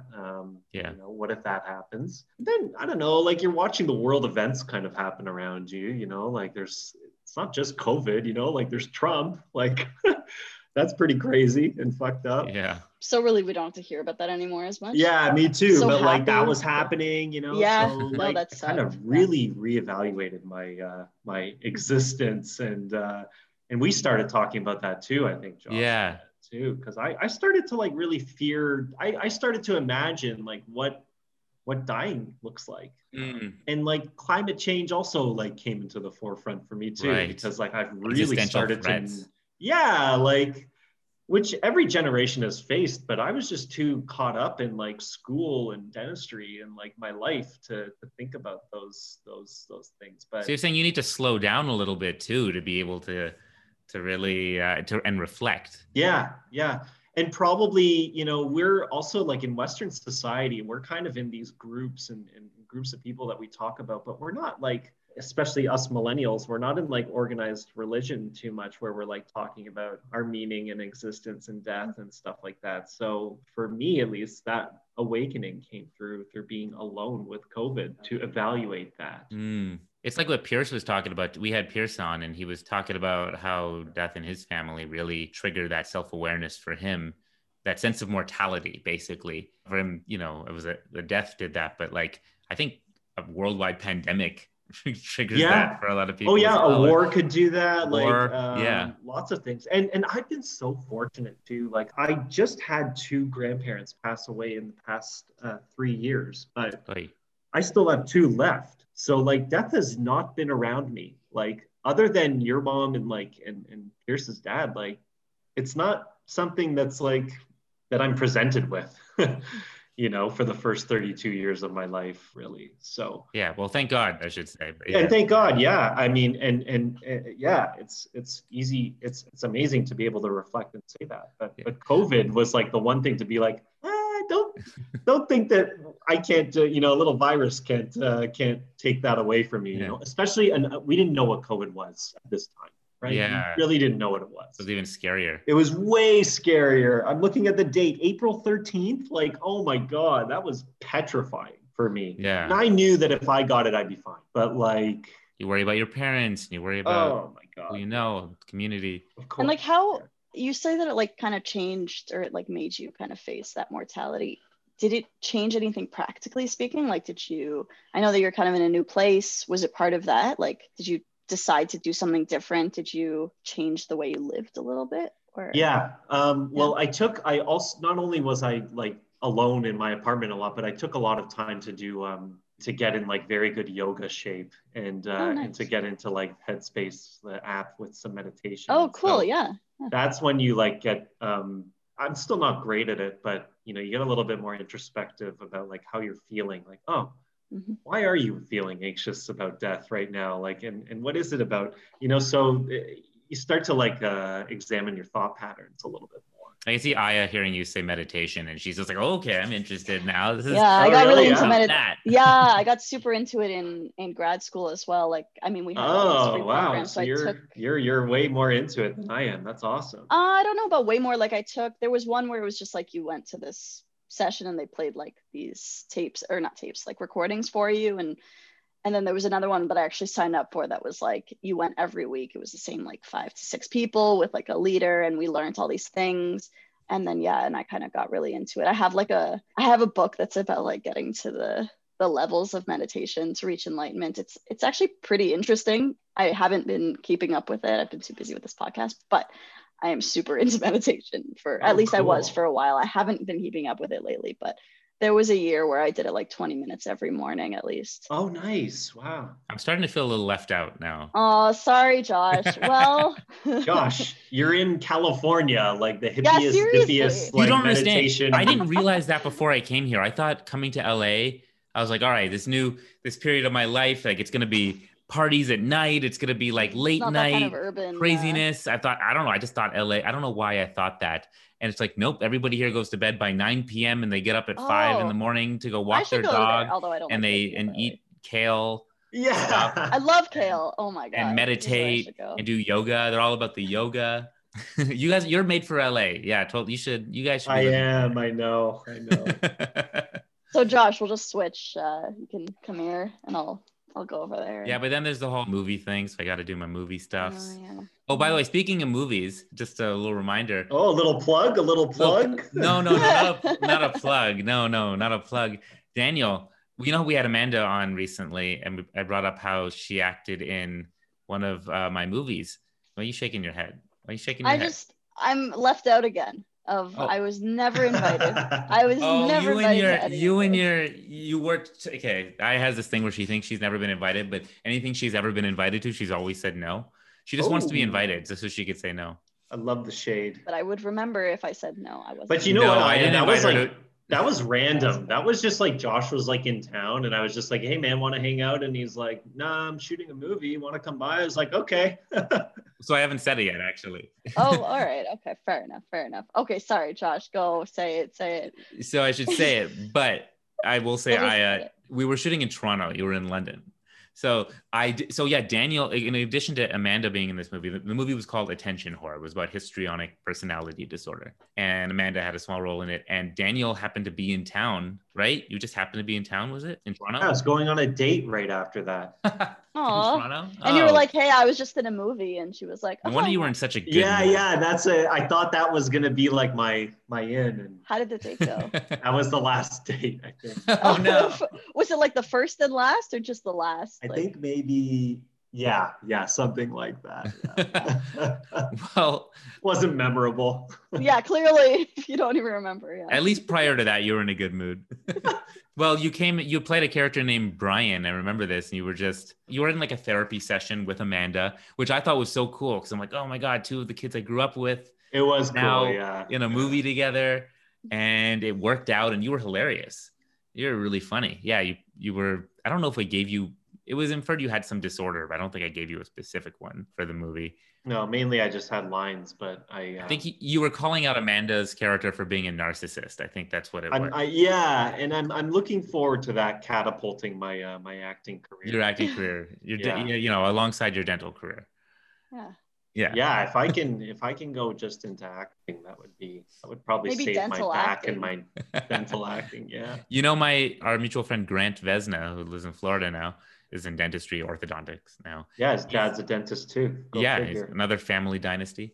He was my cinematographer before he really went full into orthodontics and everything. Before he decided he wanted to make some real money. He's a dentist cinematographer. I always say, yeah, my dentist cinematographer.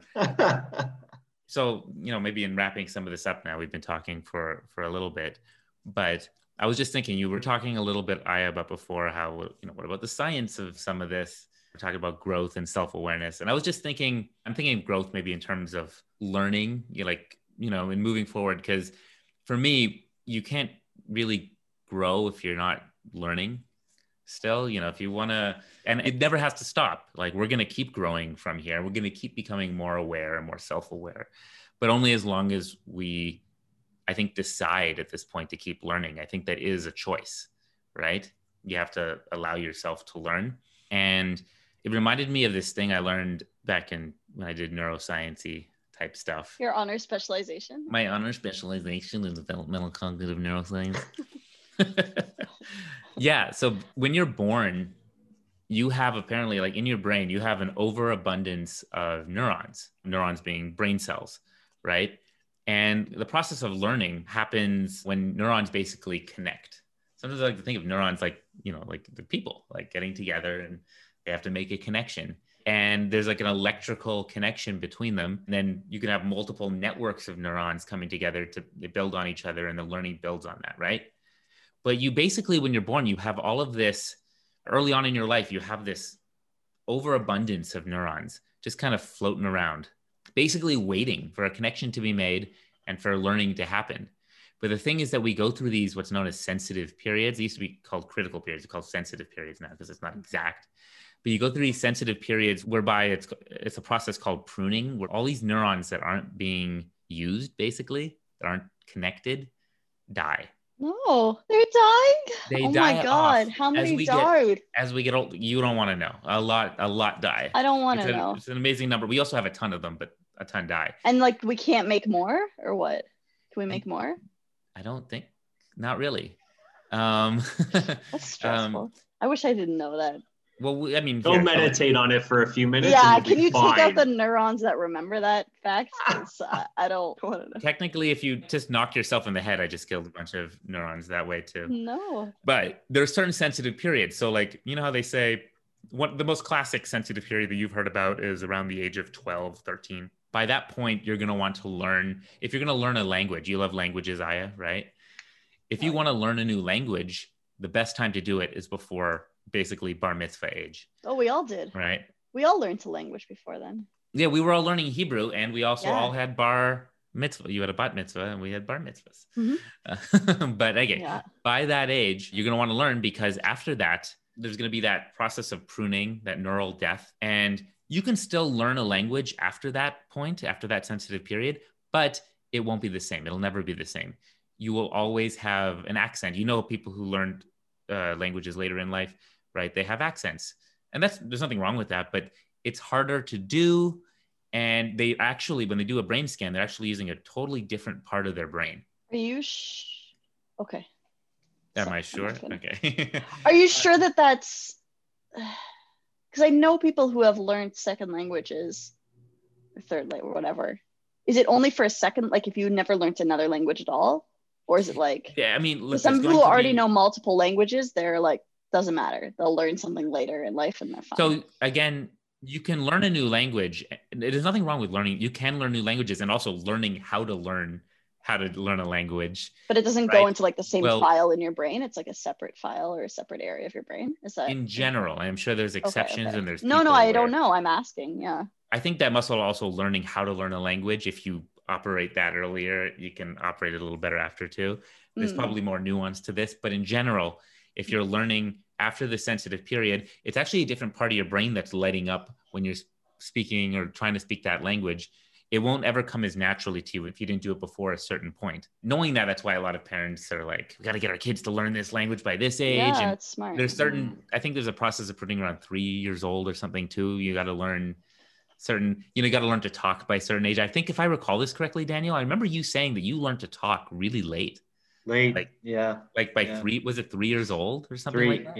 Yeah. It's really weird. Like I have a niece now and she's like the only grandchild of my parents.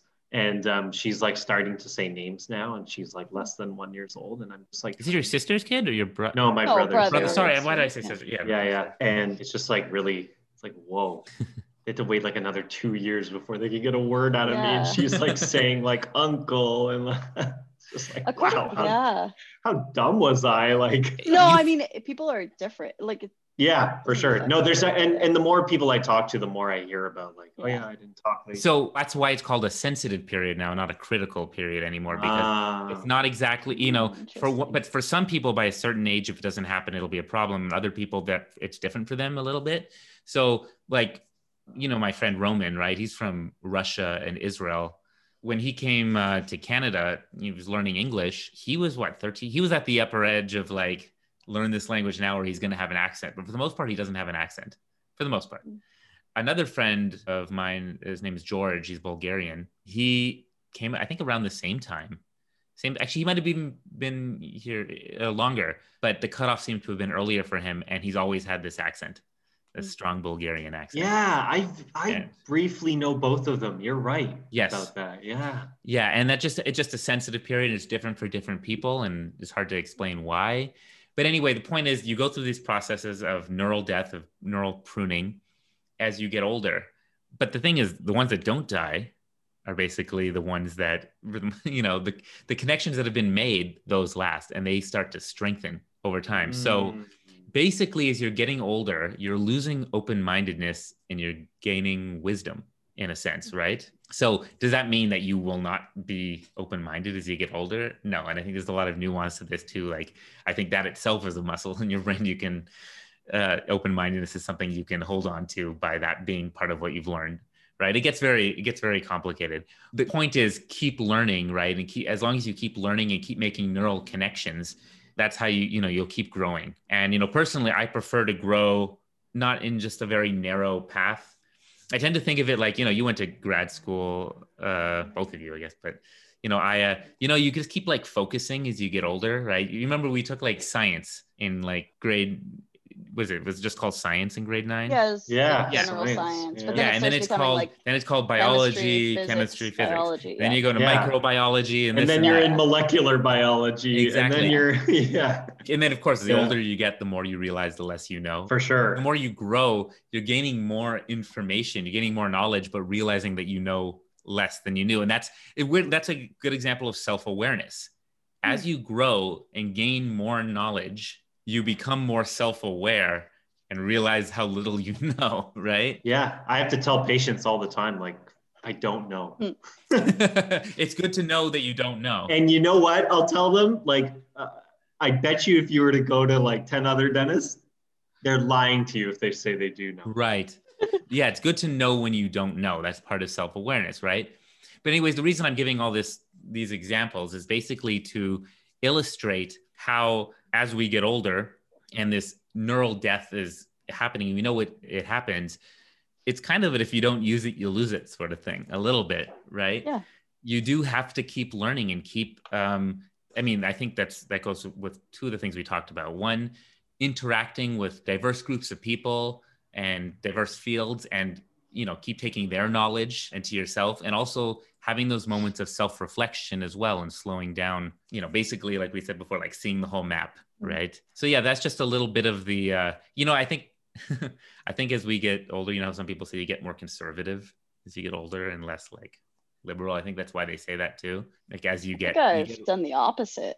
Well, again, this is important to note why, but some people, they do get more conservative as they get older, I think, because they get more like narrow, like what should be like, is like, yeah, they've decided, they've solidified what they think the world should be like. Solidified is a good word, because your brain basically, it's like Play-Doh or clay when you're younger, and it starts to like harden and cement. Yeah. So basically what you're doing, little dried up brains. Yeah. And you want to you want to keep it as malleable as you can for as long as you can. You want to keep that open-mindedness. Those dried up conservative brains.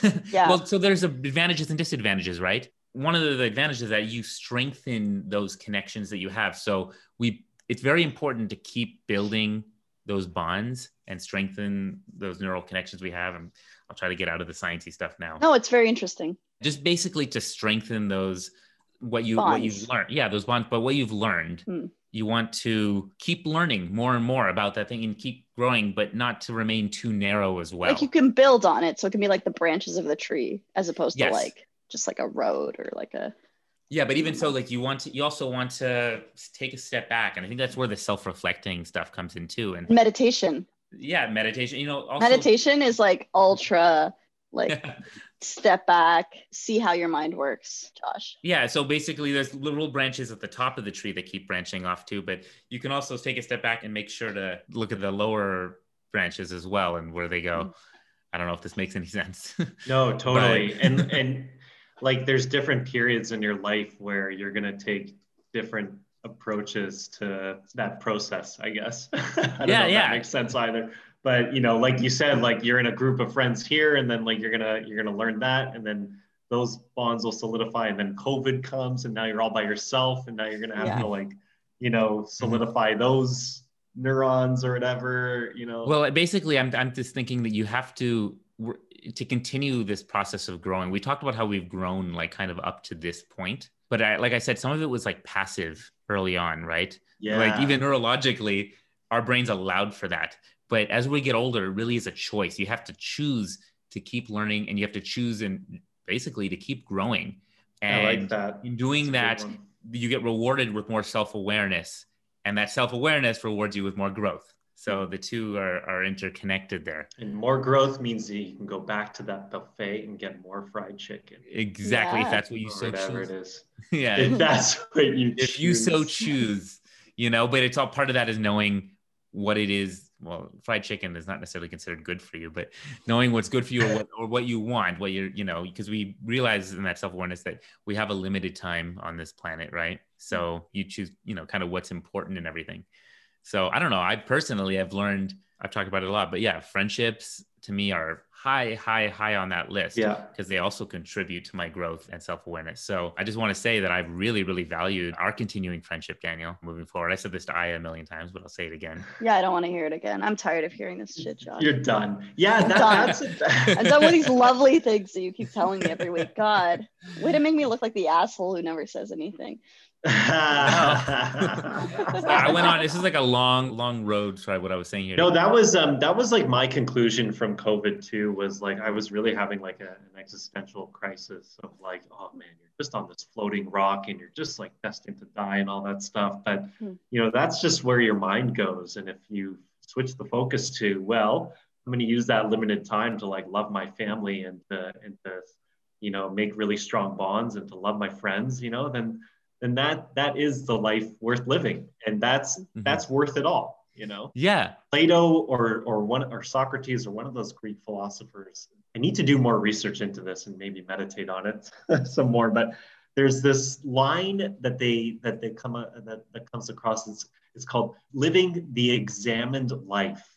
Oh, an unexamined life is not a life worth living. Oh, that's Ah. okay. Yeah. But just like, I guess they talk about like I'm not thinking Okay. that's kind of like a negative line, I guess, like, Right, but there's an well, it's not worth it, examined but life kind yeah, of like the twist to it. examined life, like I don't even know what that means, but like that's like my new goal is to look into that. No, that's self-awareness right there, is having Yeah, that. there you Of go, course, right? But yeah, that's But basically, if you don't do that, you don't grow. That's kind of that's kind of what I'm yeah, thinking. yeah. I mean, we could say you grow, you physically grow or whatever. Like you're gonna, but I think if you grow without doing that, then you're just gonna go down that narrow sort of growth, Yeah. right? You know what I think is like also kind of a side tangent to that is that like with COVID too, when you're worrying about your parents and like your loved ones and all that stuff, like I've had a lot of time like around my parents now with COVID. And I've been talking about how my parents had like a lot of influence over where I went in life, but now I'm watching them grow and watching them go through things and like being able to look at it through an adult's perspective. Yeah, you're relating to them now as an adult, not just as a kid. I'm relating, yeah, and like I'm worrying for them, like that's a whole other type of examined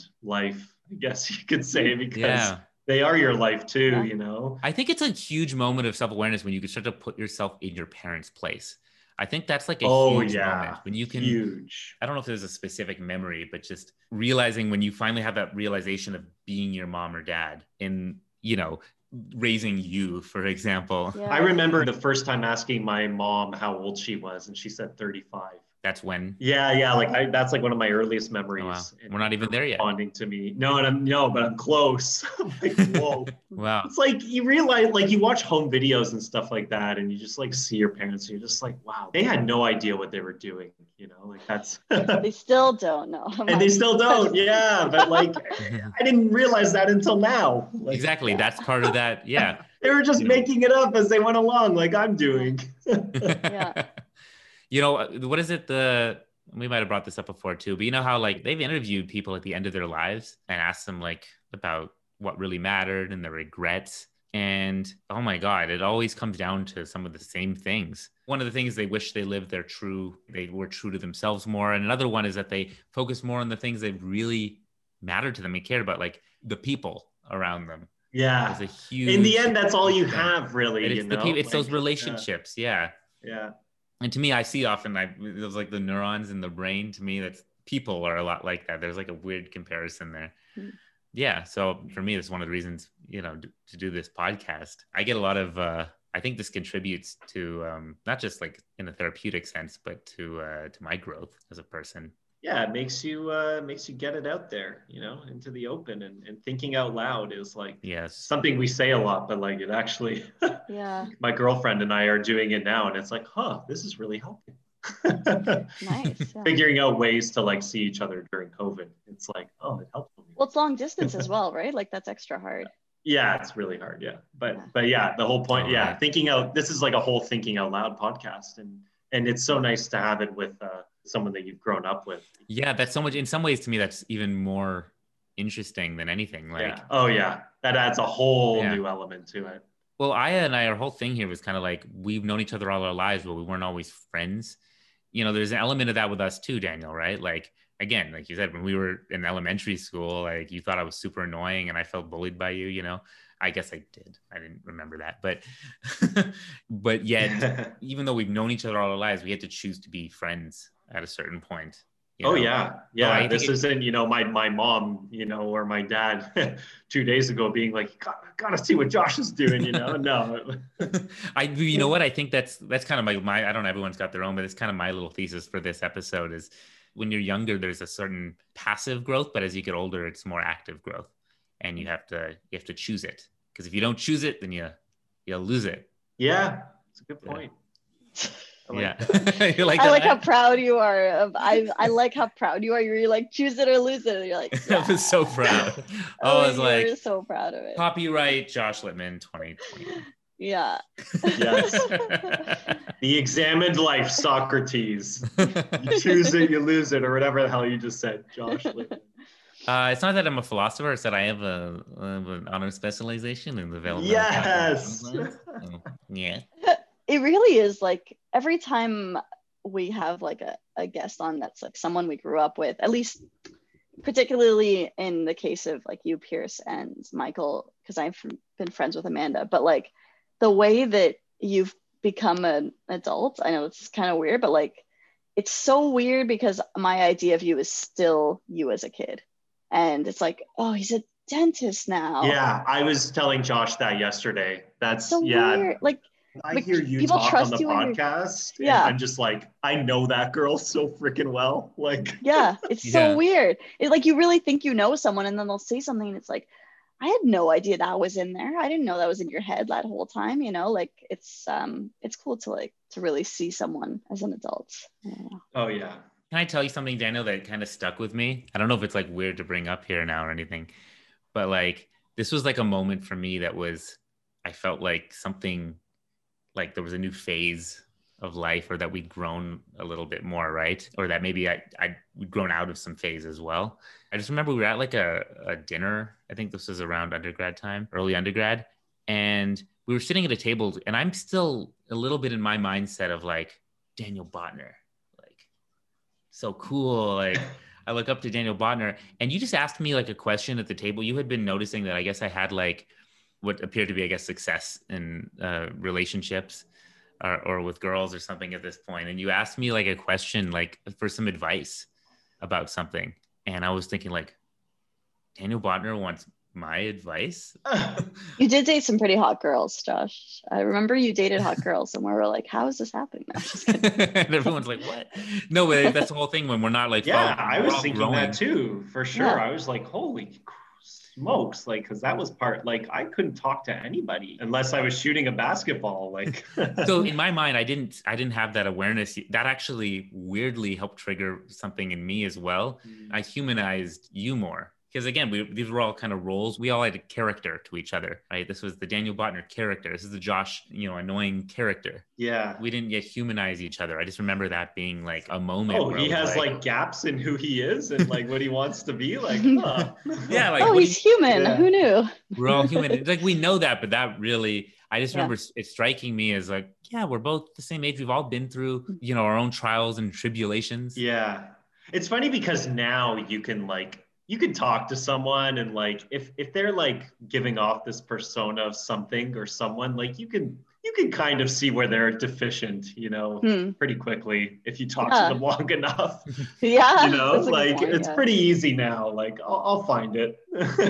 Whereas back then, Josh, that was like maybe like one of your first moments of like, what? Like he's not like invincible, like. And I think it takes longer with the people you knew and grew up with, because you have like you said, we have an idea of them in our head. Yeah. But to me is one of the most fascinating things to break that idea a little bit and just. Well, we solidified it. We've been like running that same track in our heads. Those neurons have solidified in there, and now we're just like to break our brains. Breaking it off. That was and then, a breaker. Yeah. Yeah. It's just really, again, to me, it's the more you get to know other people, the more you realize how similar we all are and how we have different experiences with strange things, but we're all just alike. Empathy. This is what happens when I just interrupt. The empathy. That's our theme. Word of every class, every podcast, whatever this is. Yeah, Josh and we use the term empathy a lot in our phone calls. Oh, you do? That's nice. Yeah, Josh is a big empathy guy. He loves empathy. Did you know that, Aya? Did you know I'm a big empathy guy? You like empathy? I've never even heard you say that word. I don't even know what it means. Yeah, it's basically the theme. I do think it's like the most important thing, but I say that all the time. I agree. Yeah. Anyway, we should end this thing. Yeah. Oh, yeah. That's my cue to do something. This is why I shouldn't drink beer on the.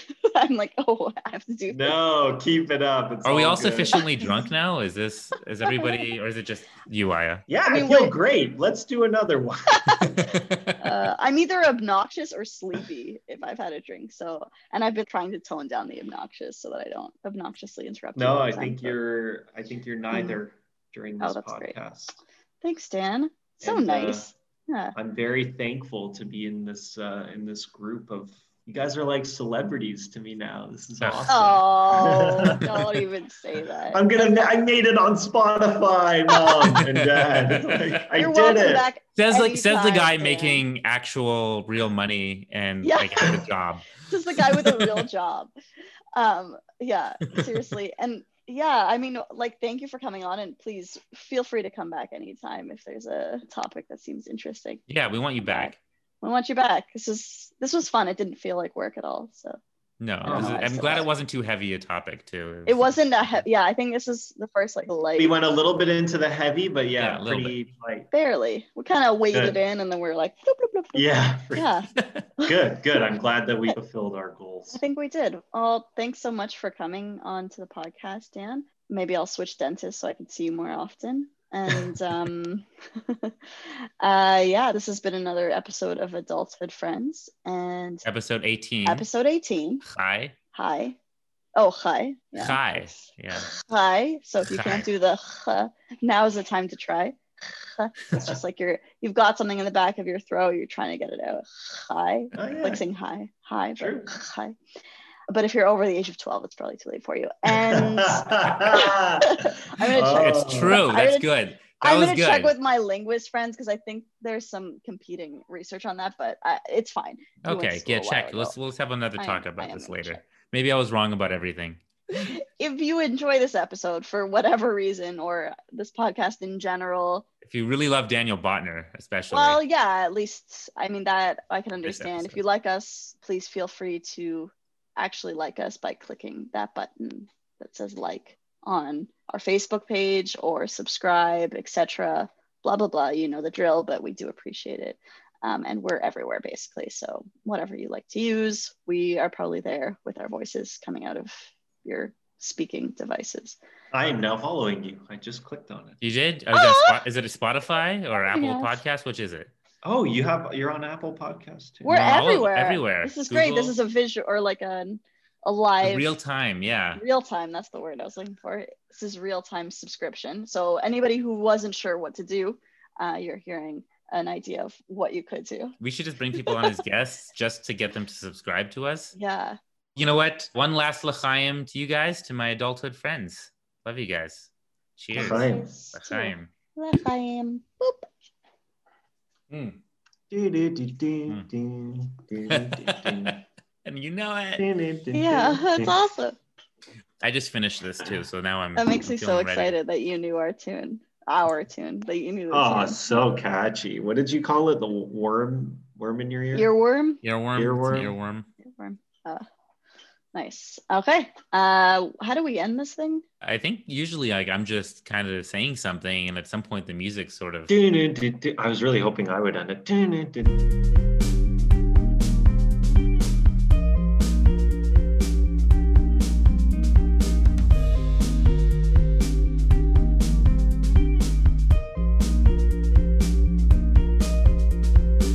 Guys, I could have done like 3 more hours there. That's fucking awesome. Oh, that's great.